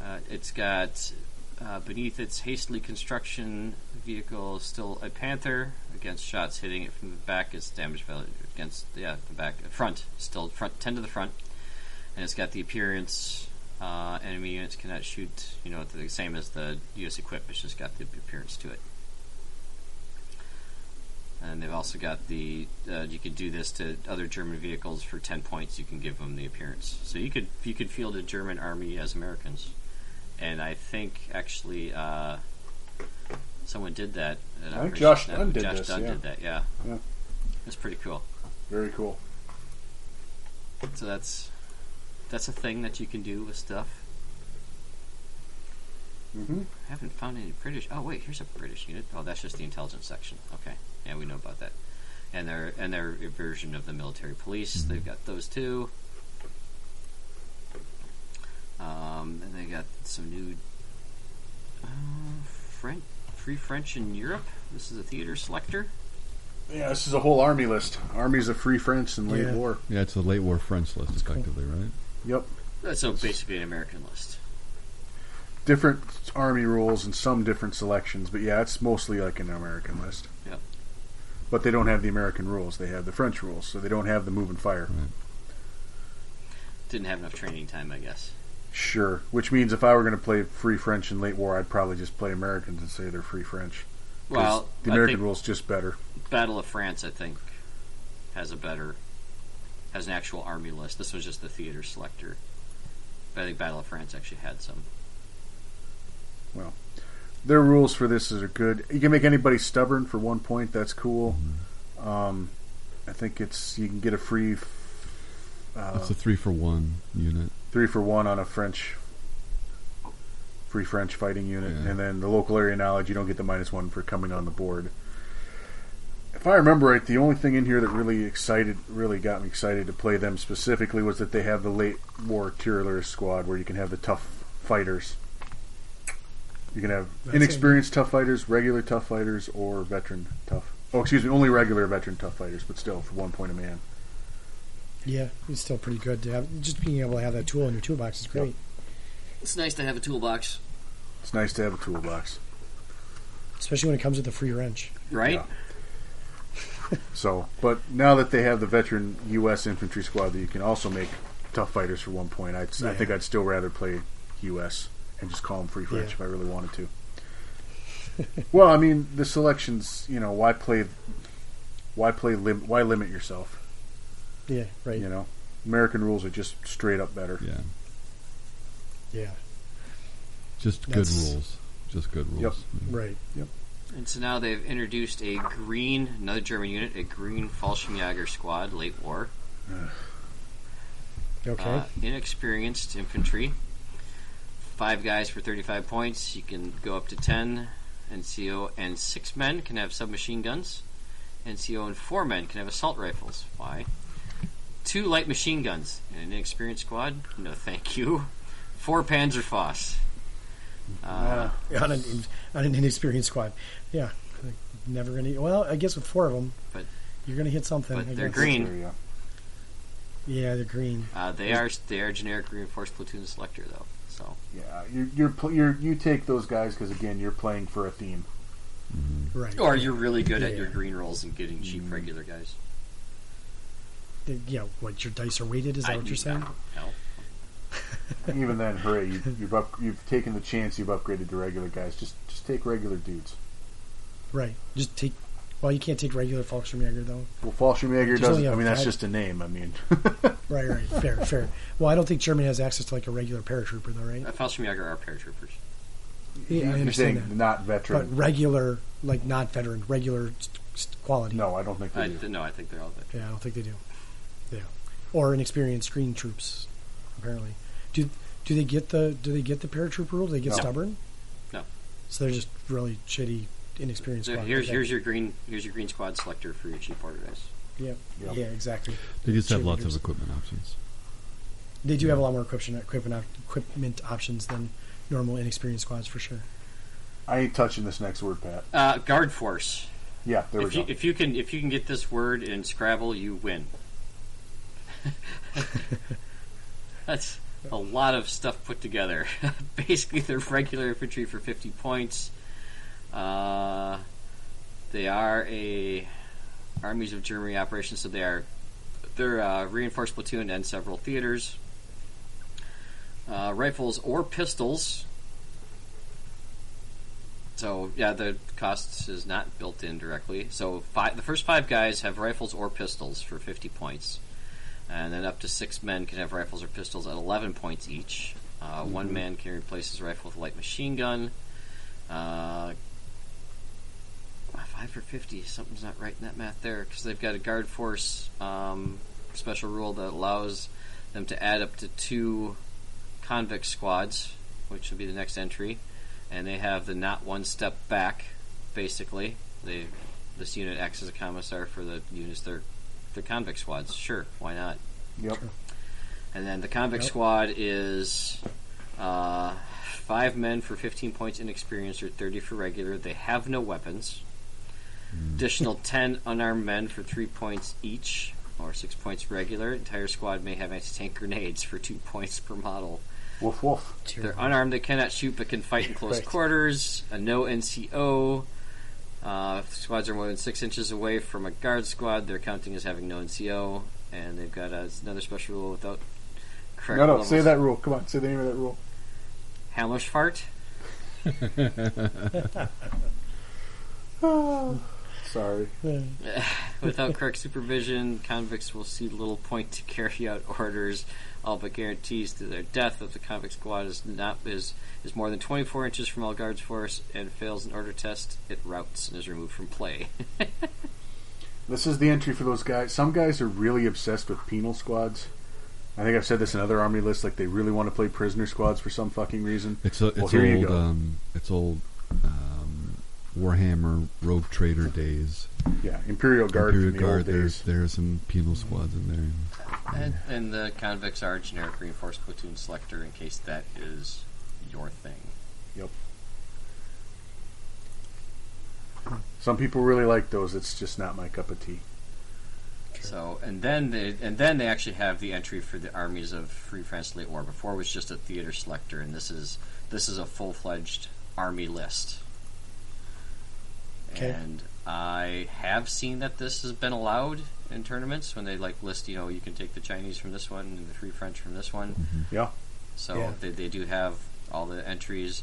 Do they change their special rules? Sacred Ground. French firing, so for stakes are high, grim determination. Any regular or veteran model may be stubborn. I think Jeff mentioned that. Yep. The resistance. 3 for 1s again. Local area, so they're not suffering the -1 for attempting to bring vehicles. So not really. So, but this is the official. This is an army list. This isn't a theater selector. Yeah. This is the army book for late war. Yep. Free French, hooray. And I think that was redone in Armies of France. I don't know if it changed any from this. I don't know how in depth we need to go into it. Not really. I mean, you cover the special rules. That's the only thing that's different about it from an American list. Right. Yeah. Yeah. So then that's really all it is. Just a little different equipment on the guys, and they don't have the communication breakdown. Thank God. Yeah. But they also don't have the American rule. Well, they have the local knowledge rule where it doesn't get the -1 to come in. For vehicles, yeah. For vehicles, yeah. Right. So, but otherwise, it's what you'd expect out of an army list in the vehicles, and it's got a lot of American equipment in it, especially when it gets to the vehicles. Mm-hmm. Yeah. It's fully American equipped. They don't have the DACA Stuart though. Their first student entry is the M3A3. So. No, they don't have they have, like I said, limited vehicle selections. I don't know why you take these over a standard American Army with Free French patches. Unless you're really into your French. I mean, they were all outfitted with U.S. equipment, right? So they're essentially Americans with an accent, or just speaking French. The basic. They didn't even give him. Let me double check the tank list. They didn't even give him the really interesting choices that the Free French actually used in the late war. So they repurposed a couple old early war French tanks because they found them again, and they're like, "Hey, we remember how to drive these." That'd have been cool to put in here, but now it's no. They just listed. Let's see. Vast majority of the French army vehicles being lost to the Germans. In some cases, they're used by their own enemies. So they now relied on United States Lend-Lease. So they've got the M3A3 Stuart, the M5, M5A1. They've got the 75 Sherman and 76 Sherman. They got the M10 tank destroyer. They got the Scott. They got the Priests. They got the Greyhound. Woohoo! And an SAS Jeep. Yeah. Notable exceptions: they don't get the Hellcat. They don't get the M20 armored car. They don't get any of the flamethrower varieties of Shermans. They don't get the Duck. They do get the white car. What do you frickin' do? Wow. They get the Bofors for anti-aircraft, and they get the just the 57, the medium anti-tank gun. Yeah. Yeah. So I find it a little underwhelming, but it's not it's not necessarily historically inaccurate, right? It's just underwhelming. It's just not exciting. It's like, right. It's another one of those. Wow, we could have done something here, and people would have been excited and bought the book and new models and played the new army. Well, they do get a French SAS infantry, so they got a Fanatic option. It's not enough, man. Well, those are expensive. What, like 18 points a model or something like that? Yeah. Yeah, SAS are stupid expensive. SAS are what Gurkhas should cost. Right. Yeah. But do they get access to bars? Okay, they do get a bar, but they don't have the movement. They do get a couple bars, but they don't get the movement fire. They don't have move and shoot, so it's just, it's not nearly as good. Right. Again, just play Americans and put the free French patches on their shoulders. Call it a day. Right. No sense handicapping yourself. Play something good. Or Italians. Wait, what? Yeah. Well, I'm desperately hoping there's this Italian book coming out in the fall. I'm desperately hoping you're like, hey, this is the new Italian book. You're hoping you're doing the swing hard in case you hit the ball kind of thing? Well, it's like, do you guys want to sell Italian models or not? Right. I don't understand purposely handicapping an army list, because it's not just like mediocre rules, they're bad rules. They're bad. Yeah. Drum up some interest here, guys. There's any number of creative rules you could have given that army, and you chose ones that are just bad. So, well, there you go. That's the Battle of Bulge book in a nutshell. There are like I said, a dozen scenarios. I've read through them. None of them are like, wow, that'd be fun to play. It's like, okay, yeah, they're telling the story, which is fine, and they put some of the special units to back up and tell that story with, which is very well done. It's a good written book for a first edition that got roped into second edition. So yeah, there's some good history in here. So if you like that, I'd recommend picking up just to read that. Yeah. The history part alone is often glossed over when people look at these books, but they do their homework on these things. Mm-hmm. So yeah, they do. That part's excellent. That comes for as much as I might whine a little bit about rules, the history part of it's very good. So. But you know what? There are lots of history books in the library. I know. And YouTube videos and all kinds of other stuff I can go to get my history. Damn it, I'm trying to find positives here. There are a few. Hold the pig, I got the lipstick. Always with them negative waves. There are a few choices in here that are maybe interesting or worth some consideration if you're talking about competitive play, whether it's with a tournament that allows selectors, rather theater selectors, or even in the reinforced platoon. There is something. It's just, it's. I guess it reminds me of the discussion that we had about a good table. A good table looks cool and is good to play, right? And a good rule book can be exactly the same thing. It can have cool history in it, and it can look cool, and it can have some fun, flavorful choices. But if it's also good to play, then you're just finding that sweet spot. And so, in the same way as tournament organizers, we want to put together great terrain tables that are both cool to look at and great to play with. I think that would be a principle, if it's adopted by Warlord, could really help. Yeah. So there's one little golden nugget here I almost glossed over, guys. Okay. All right, so I'm going to talk about we talked about intelligence officers, and they have a couple different options. This is in the American Selector. They got an INR platoon HQ, which is just an intelligence officer, and then he can add more guys. So normally, intelligence officer has to be attached to your HQ, and this allows him to basically develop a squad around him, up to 4 guys, and then there's a squad that can have one that can be an intelligence officer. So you get 32 in experience, 44 regular, and 3 guys, rifles. You get up to 5 more. They got the recon troop special rule, a spot hidden, and so the theater selector. Stick with me on this one. Any theater selector which allows U.S. inexperienced or regular veteran infantry squads can include a 0-1 ANR Platoon HQ, and 02 INR squads. No force can include both INR Platoon HQ and an attached intelligence officer. Okay, that makes sense. So this, by technicality, fits into the standard reinforced platoon. Now, we talked early on about the armored jeep with twin bazookas. So at 105 points regular, it's a jeep just like it sounds like. It's got two bazookas on 360 degree arc of fire with recce and frontal armor. Yeah, I was gonna say it's front armor so too. It can't be damaged by small arms, but will still be pinned. And this to the front. And the selector for this is the armored jeep with twin bazooka may be taken in an armored car option in the Battle of Bulge or Reinhardt theater selector, and by any platoon that includes at least one A&R unit. So, by taking an INR squad, this allows you to get the bazooka in the reinforced platoon as I'm reading it. So, does it actually say or and? Actually, sorry, it says by. It doesn't say and. Okay, so you can.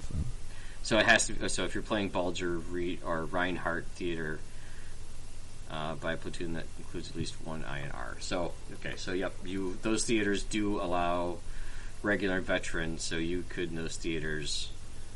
You've got to pay a lot to get this twin bazooka jeep in there, man. Jesus, right? That's rough. You got two theater selectors which are in the U.S. book, Bulge and Rhineland, and you've got to bring in at least a 32-point inexperienced squad to bring in the twin bazooka jeep. It's a lot of work to get that. Right. You have to really want to put that twin bazooka jeep on the table. So, but that got nestled in with the intelligence officer stuff that we kind of glossed over because we've covered it numerous times. So I just want to make sure we brought that up. Sorry, my miss. It's all good. Yeah. So it ended with a carrot that turned out to be rotten. Well, that's what. Unfortunately, lots of people have thought that about the. Everyone wants to bring the freaking twin bazooka because it's cool, right. But there are not that many options to do it. And this book doesn't even, like, I know the Armies of usually says, so many were manufactured, and that doesn't really say that, which I think would be interesting. I wonder how many of these were actually manufactured, because I think most of them were probably field jury rigged, as I understand it. Well, I bet there's still more of these than there were Pumas, so. Depends which tournament you go to. Right. Okay, cool. That's interesting. Yeah. There we go. It only took us 4 years to get to it, so congrats. Sorry. 4 years and about an hour. Yeah. And still a good book. It maybe is not as organized as some of the other ones, but that's just the way it works. Mine is so color tabbed. Well, that's all your shit is like. Well, this one in particular, just because I've got green tabs for the stuff that are standard reinforced platoons. I got the purple tabs for the stuff that isn't. It's like, right. Oh, did I tab any scenarios? Let me see if I found some scenarios. Oh, Jesus Christ! What? Nothing. I was just you're gonna tab scenarios. I was like, well, it sucks. Right. If I tabbed them, then they're probably worth talking about. But so far, it doesn't look like I've actually. It looks like it's just the units that have been tabbed in here. So. Right. Yeah. Okay. Well, a good book still. Yeah, worth picking up. Yep. And obviously, even more, maybe a little more so, because we're going to do that for Operation Snafu for those that listen. That might be into that. I still like Josh's American-German list. I think that was really, really cool. Very unique. Yeah. Absolutely. If only they could have dolled up the artillery, right? Get their howling cow to look like a rocket launcher. That'd be cool. Yeah. I mean, there were a lot of, lot of movies made about different things that occurred in World War II, but this particular one, with these German troops that were put in all that effort to, that's a movie waiting to be made. That's an interesting thing, and it's cool that it's in the book. So. Yep. Oh, and I did catch there's one special rule in there that if the NCO of those units was lost, then... So you don't have any English speakers left? Yeah, I saw that one too. It's got a lot of flavor for what it is. I feel like it does a good job of doing that, even though limits them to theater selectors, but that's like most of their books, right? There's those a few nuggets that get pulled out. Platoons. Actually, I take that back. Because the German shit is all like the Twin Bazooka didn't make it in, but that's probably for the better. Like nobody. Yeah, because the U.S. really doesn't have any great options for its armored car slot. That would have been way too good of an option. Right. That's just a good. Yeah, it's just the best option available. I mean, it is a cheap option, right? Because it's so relatively inexpensive. Yeah, it's for pretty two cheap for what it bazookas. does. Yeah. Right. Twin Link bazookas. Yeah, on a Jeep. Jeep. Pretty good. That's not bad. Yeah. With Recce, because why wouldn't it? With Recce. Yeah. Mobile tank killer for sure. All right. I'd say we've done our justice on this book now. We can go call to it a bed. night. Yep. It's time to go to bed. Let my voice rest. Go deal with the babies. So, Pat, lead us out. Guys, this is Snafu. Over and out. Have a good night, boys. Good night, everybody. Guys. Good night.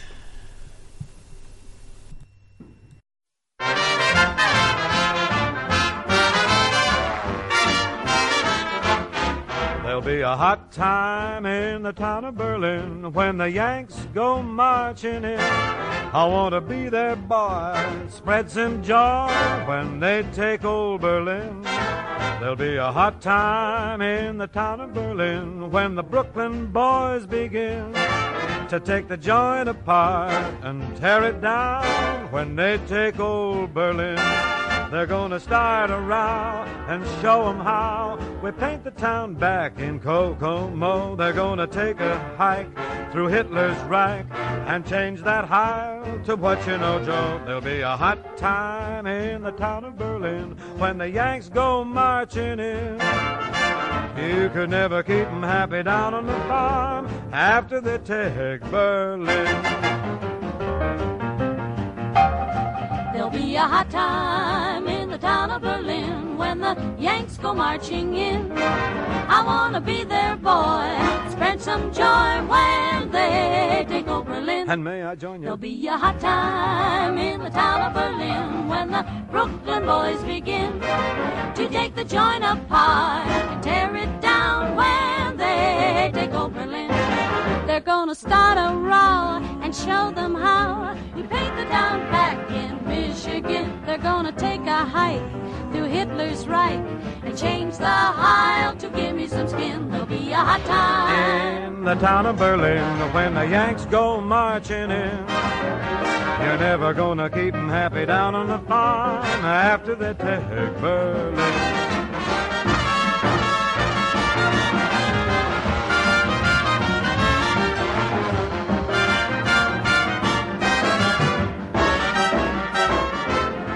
There'll be a hot time in the town of Berlin when the Yanks go marching in. Go marching in. I wanna be their boy, spread some joy when they take Berlin, the Yanks go marching in. There'll be a hot time in the town of Berlin when the Brooklyn boys begin. The boys begin to take the joint apart and tear it down when they take Berlin.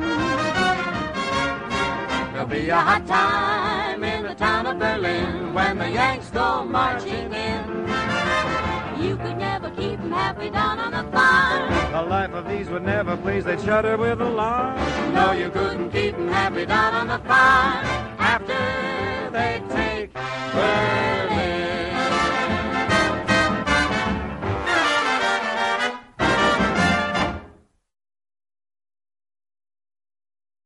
Played. That would make this 62. It should have been paint, pick, post, play, paint again, like dodgeball. Duck, dive, dodge, something I can't remember all of them. Shit. It doesn't matter. All right. I don't know why I'm worried about this. All right. You've done it before, Rick. No. I was I don't know about the dodgeball thing. I was like trying to figure out what it was. I'm like, my brain is all freaked out. I'm like, why do I not remember what dodgeball? I think he says dodge. Is? Yeah, I think he says dodge twice. Is it dodge twice? Dodge, duck, dip, dive, dodge. All right, there we go. All right, my brain's better now. It's all good. Mine isn't. Are you sure? You're like Rick. I'm worried for you.